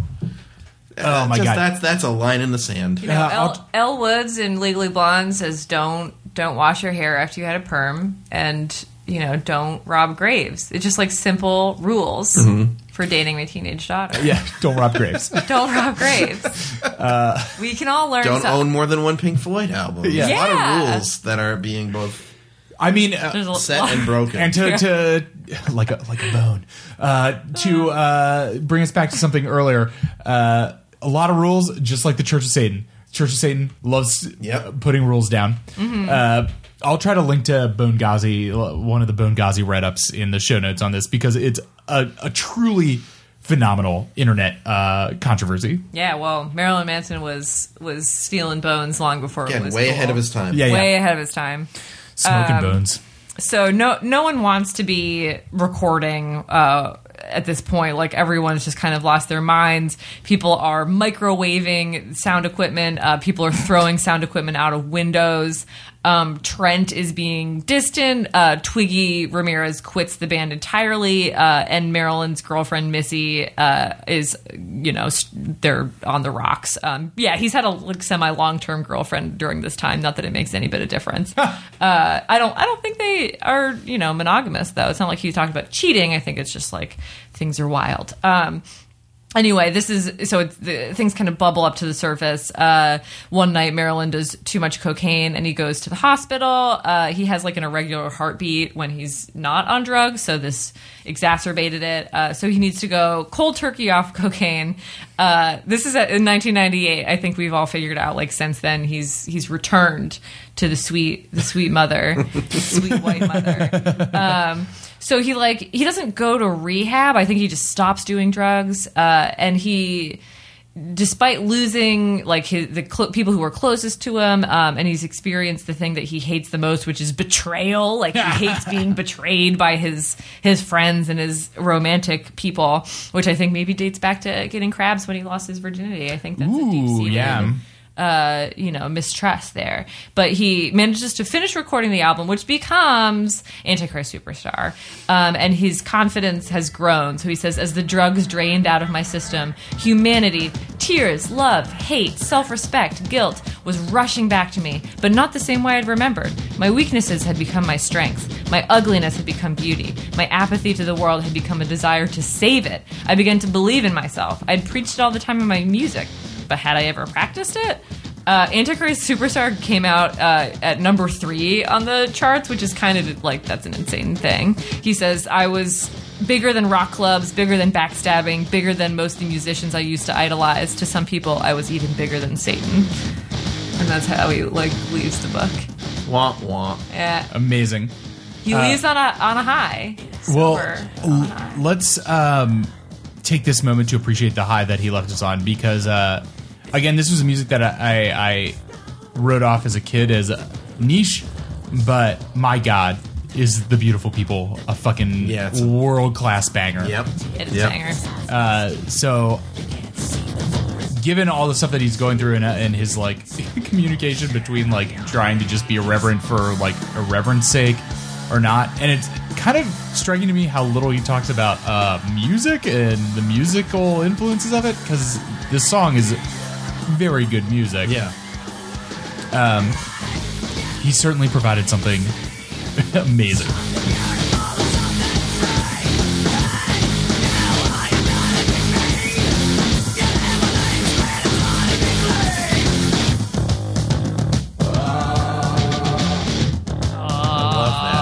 Always loved that. Yeah, there are just like so many parts to this song that are good. And if he wasn't interested in the music of it, there's so many parts that he could. I mean, I guess this is probably like Trent. A lot of Trent just like looking at this guy as like raw personality and like putting music on top of it. Well, I mean, both of them are studio heads. I think that's pretty clear. Yeah. And as volatile as they were at the time, like, he never shook that. Like, you know, Trent at his worst recorded the Downward Spiral and the Fragile, two of like the most elaborately recorded and produced records of the decade, you know? So like, if you like, I remember I'm not gonna remember what the name of it was, but Nine Inch Nails came out with like a concert video that you could get, you know? It was like a double cassette, like VHS cassette, where one half was like concert footage and one half was just like a compendium of their videos at the time. And like the absolute like leave it all out on the fucking floor depravity of that tour of them and Manson and the Jim Rose Circus sideshow. Like it was, I remember showing it to, I had seen it, and I remember showing it to like a good friend of mine in college who loved both bands but had not gotten to see them, and was just like, he was horrified. He's like, I've never seen, like, they're assaulting each other on stage, let alone the back. There's a whole like 5-minute sequence in that video where it's just like the guys from Nine Inch Nails and Marilyn Manson and Jim Rose like just destroying things. It's just like, what can we find to break in this room? And just breaking, you know, with baseball bats and just like, it's like Spinal Tap but for real, you know, and just and you know, they kept the kind of, you know, NC-17 stuff to a minimum, I guess, but like they were really kind of, you know, just did not have a lot of self-respect, these people. But at the same time, they you know, they were very, very canny as musicians and producers, and if you listen to Antichrist Superstar, there's songs that have you know, a lot of just sort of melodic complexity and structural complexity. The whole record has, you know, it's a concept album, you know, so they're thinking back to the sort of prog rock of yore, I think, and it's not like some sort of slapdash,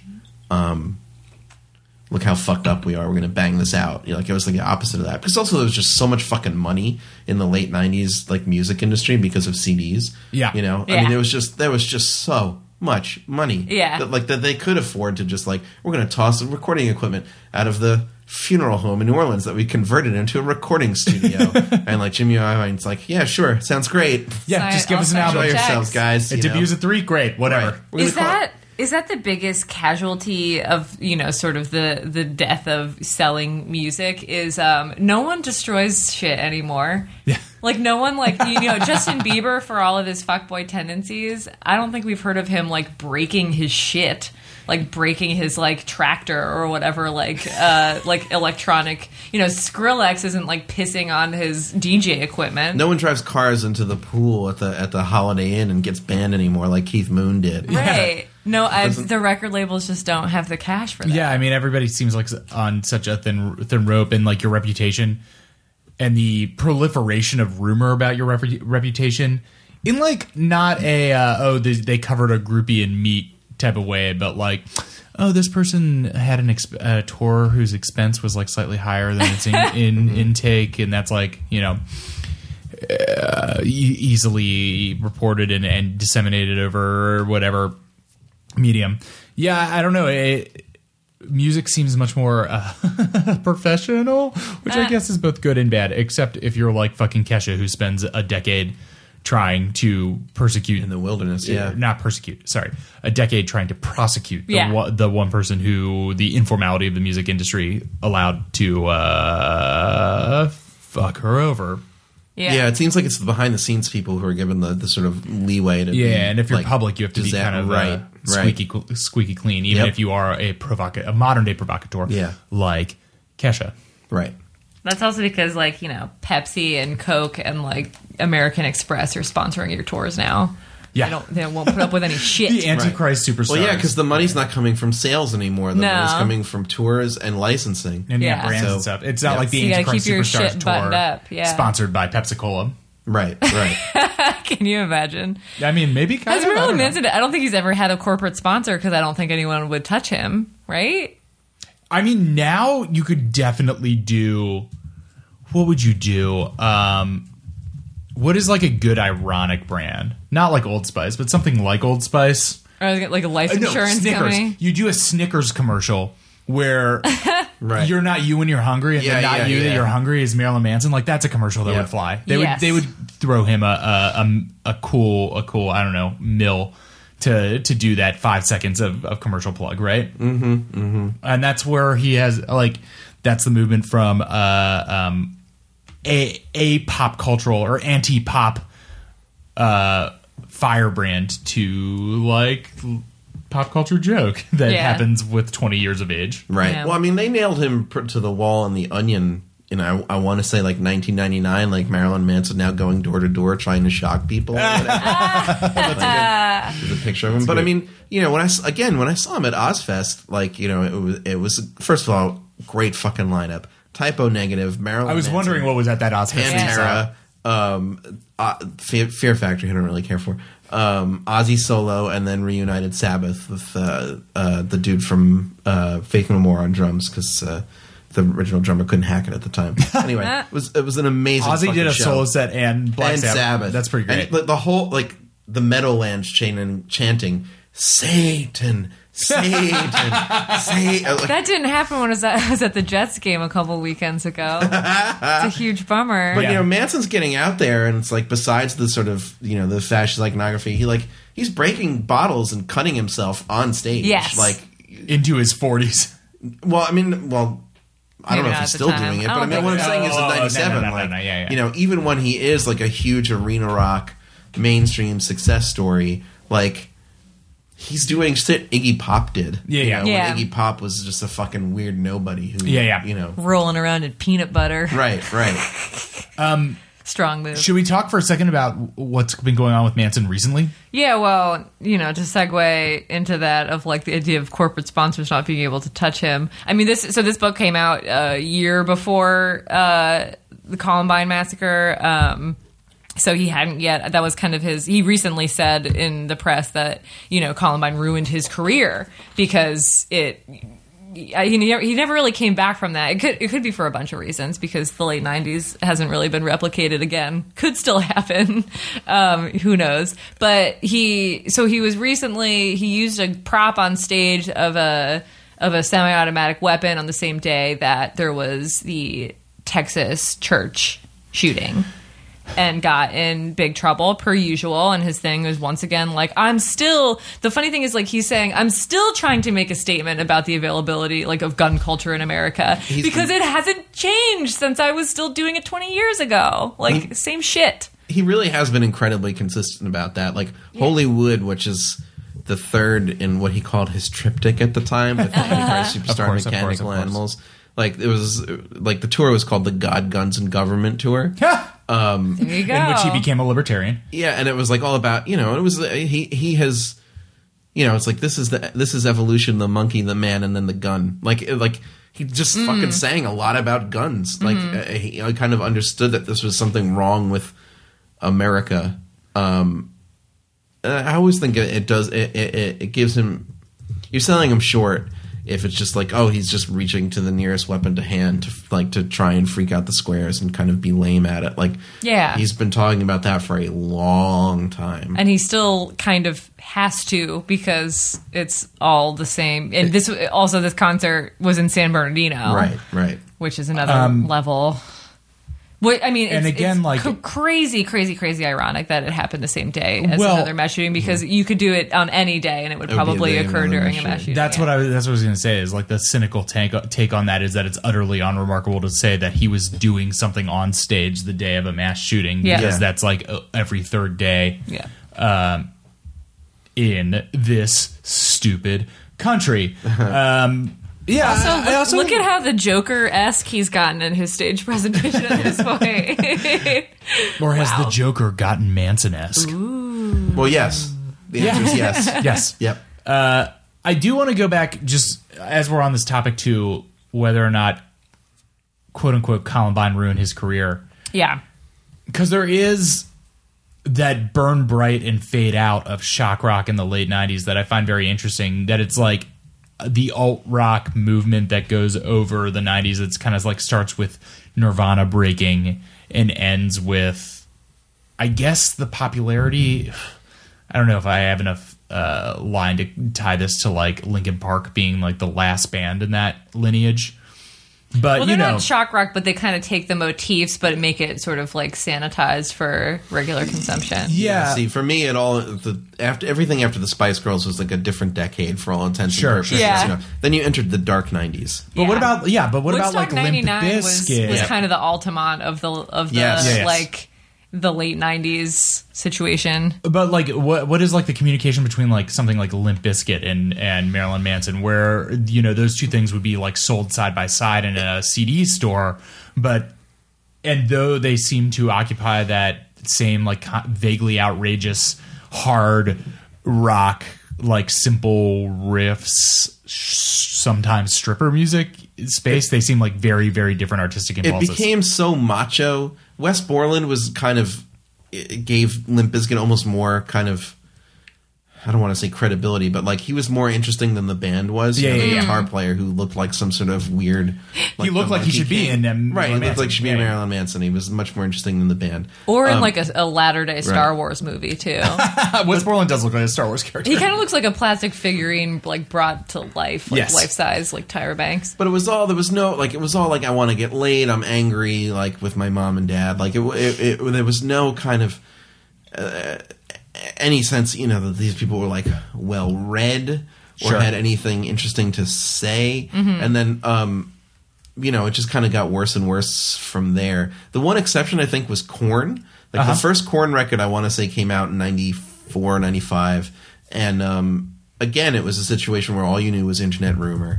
So there was so much stuff on that first record about child abuse, including the cover. You know, and so what went around was, and I'm still not even sure how much of this is actually true and how much of it was exaggeration or whatever, that Jonathan Davis, the lead singer of Korn, was like, you know, sexually abused by his stepfather, I want to say, and that he had a song called Faggot, and that he was gay. Like, that's what we all thought was true. Yeah. You know, and we were like, this is amazing that someone is making this music in this genre and like being so unapologetic about, you know, because this was still a time when like your gay friends were like, you know, I mean, this still happens, you know, but like back then, like it was like just absolutely commonplace that they would get the shit kicked out of them, or you know, people would just really ruthlessly go after them. Yeah. And I remember like gay friends of mine being like, holy, you know, who weren't necessarily metalheads, and I would play this for them, and they'd be like, holy shit, this is great. And it was just like, no, he just kind of was weird, so he got called that, and he kind of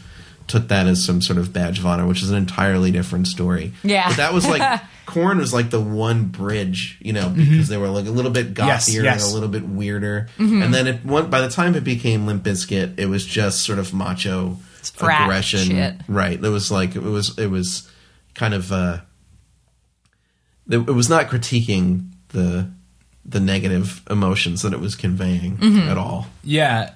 I mean, but that is the weird thing, is that all this stuff is in communication with each other as the like macho impulses take over alt rock in the 90s and drive it into this like increasingly ridiculous spiral out into stuff like Korn, or stuff like Korn and Limp Bizkit and Kid Rock Kid Rock and even like a little Linkin Park.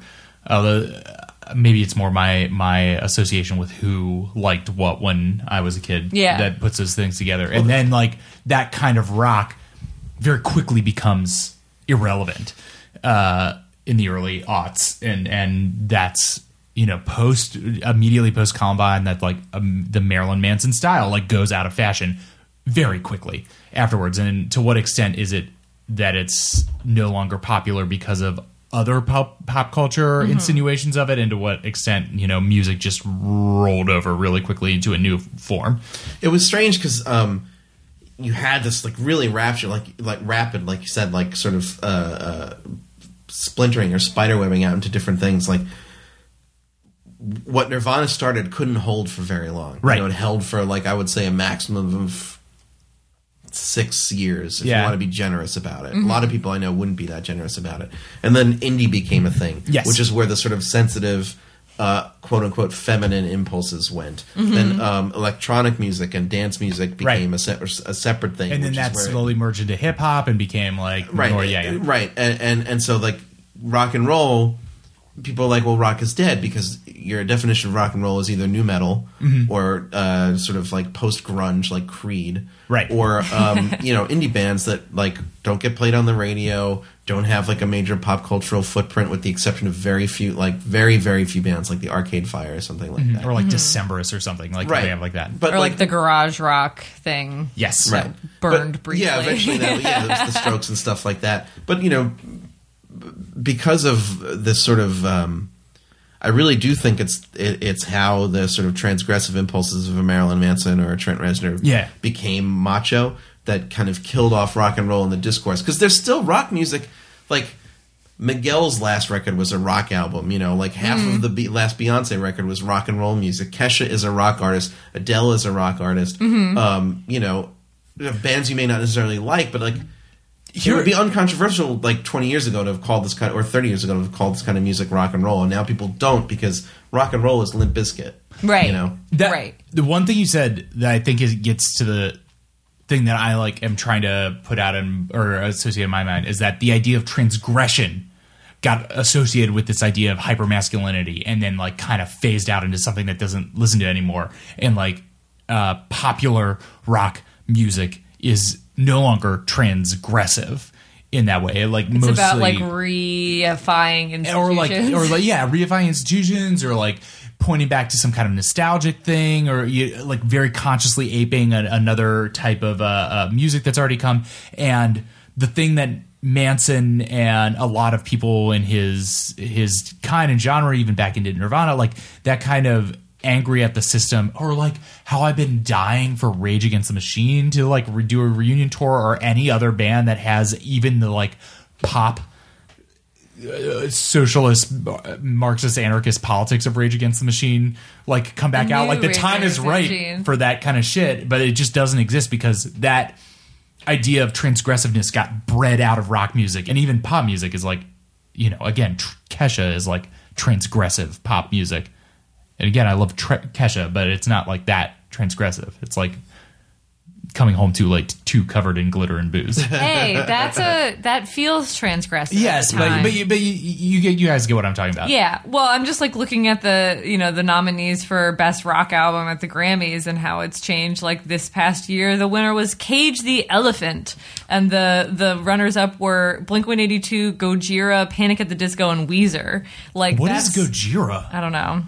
Their album's called Magma, which is a good name for an album, but like, Beck, Ryan Adams, Black Keys, U2, like it's a legacy award at this point. Like, I feel like, I don't know, this is something we tend to talk about a lot, is like whether rock is a thing or whether rock is like stale, because rock music is still selling, but I do agree that it's not.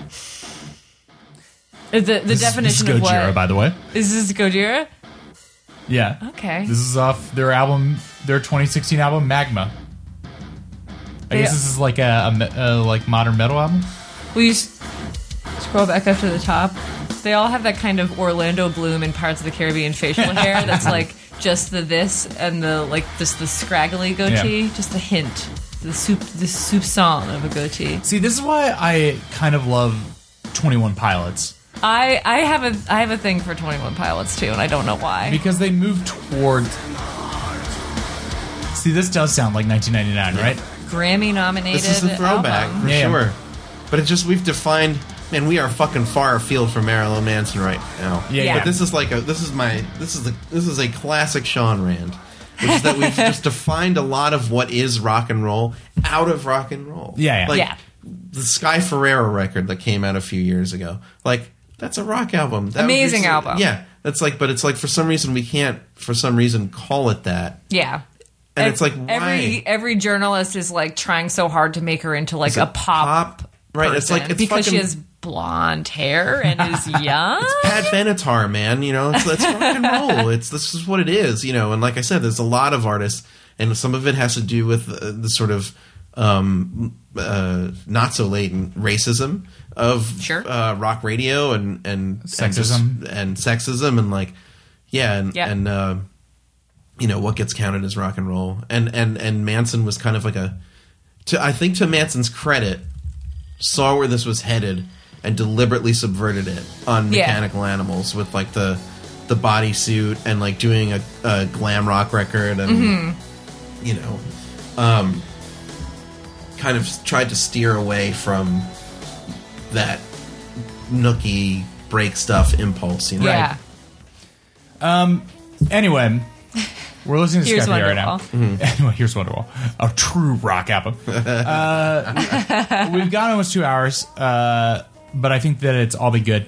I think that I usually do at the end of these like how do we feel now about Marilyn Manson? I think one of the biggest takeaways of him is like remove the imagery, remove all the controversy. I mean, that stuff about him is interesting and very essential to him. But as you said maybe an hour ago, one of the main things about Marilyn Manson is he's got the tunes. Yep. He's got the fucking tunes. some real like catchy banger, funny, intense songs that like still really jam, and it's worth revisiting his music to now to divorced of the controversy that surrounded him, and how you might either now write him off as like something that you would not have cared for at the time, or think that you wouldn't care for now. Yeah. Listen to how good some of those songs are. I think you pointing out that he's like a sort of studio rat is like those songs sound expensive, right? Which I feel like doesn't always happen these days. And like there was that certain time period where it's just like, this sounds like money and I like it. Yes. So many songs these days sound unfinished. I will also say that like, there's some weird shit involving women in this book, but he seems to be aware of the concept of consent, I would say 98% of the time, which in this world and this week isn't something that people always know how to deal with. So I will give him a B+ on that. I mean, for Marilyn Manson, I think that's pretty good. I'll give him a solid 3.4 GPA on that. Woof. And an E for effort. And an E for effort. E for effort. Sean, is there anything you'd like to plug before we pack it in for today? Sure, why not? If you like Marilyn Manson, dear listener, you might like a book that me and my partner Julia co-edited called Mirror Mirror 2. Ooh. It's a collection of gothic, erotic, horror, comics, and art featuring a lot of cool artists, including Clive Barker, which is sort of our biggest get. Awesome. Hell yeah. Dame Darcy, Al Columbia, lots of super wonderful people that you can get at 2D Cloud, numeral 2, dcloud.com, which is our publisher, or you can get it at Amazon. And, just look for me around. I write for all kinds of places and all kinds of spaces. Amazing. Molly? I don't have anything to plug. I'm just trying to live every day. Yeah. Yeah. You can find me on the tweets, though, at Miss Molly Mary. Yeah, I'm at Say What Again on Twitter. I'm trying to think. I will have a sketch show again in December that people could come and see, but by the time this comes out, it'll be too late for my sketch show on Monday. But I don't know. The Magnet Theater is a good place to see live comedy, and we have sketch shows on Monday nights there. And I don't know. I have a new job that some people might be coming to this from eventually. And if you are from that, thank you for listening to this. But in the meantime, sketchy. You can follow us on Twitter at @andintropod or send us an email at andintroducingpod@gmail.com. And our SoundCloud is at soundcloud.com/and-intro-pod. And remember to subscribe to us on iTunes. And if you do subscribe to us there, please rate and review, because some of Weird Alchemy of iTunes makes that better for us. And we only have a handful of rates and reviews right now, and it's feeling pretty lonely over there. And like the sad, dejected child that was Marilyn Manson, roaming around like an outcast in Ohio and Florida, someday this iTunes page will make it to greatness. And right about this time when it only had a few reviews. And don't you wish that you could be a friend with it in that early age? I'm always begging people to. I have a podcast too. I should plug that. Yeah, plug that. Yeah, the Boiled Leather Audio Hour, which is a podcast about George R. R. Martin's Song of Ice and Fire. Only real ASOIF fans heads need apply. That's right. But there's also Game of Thrones and all kinds of related pop culture, art, politics stuff. You can find the kind of home site for that at boiledleather.com. It's just my Tumblr. But we're always begging people to rate and review, because in the last, I would say, year, we've gotten a lot of 1-star reviews from people who hate me because I hate Trump.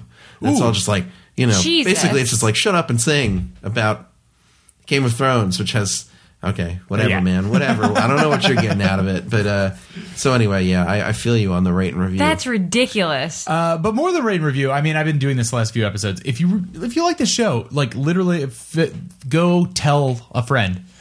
Say in physical person to somebody, hey, I like this podcast, and introducing. That's always going to be the best way. You know when you talk to your friends and you're like, oh, podcast, and your friends are like, oh, podcast, and then you start talking about something else?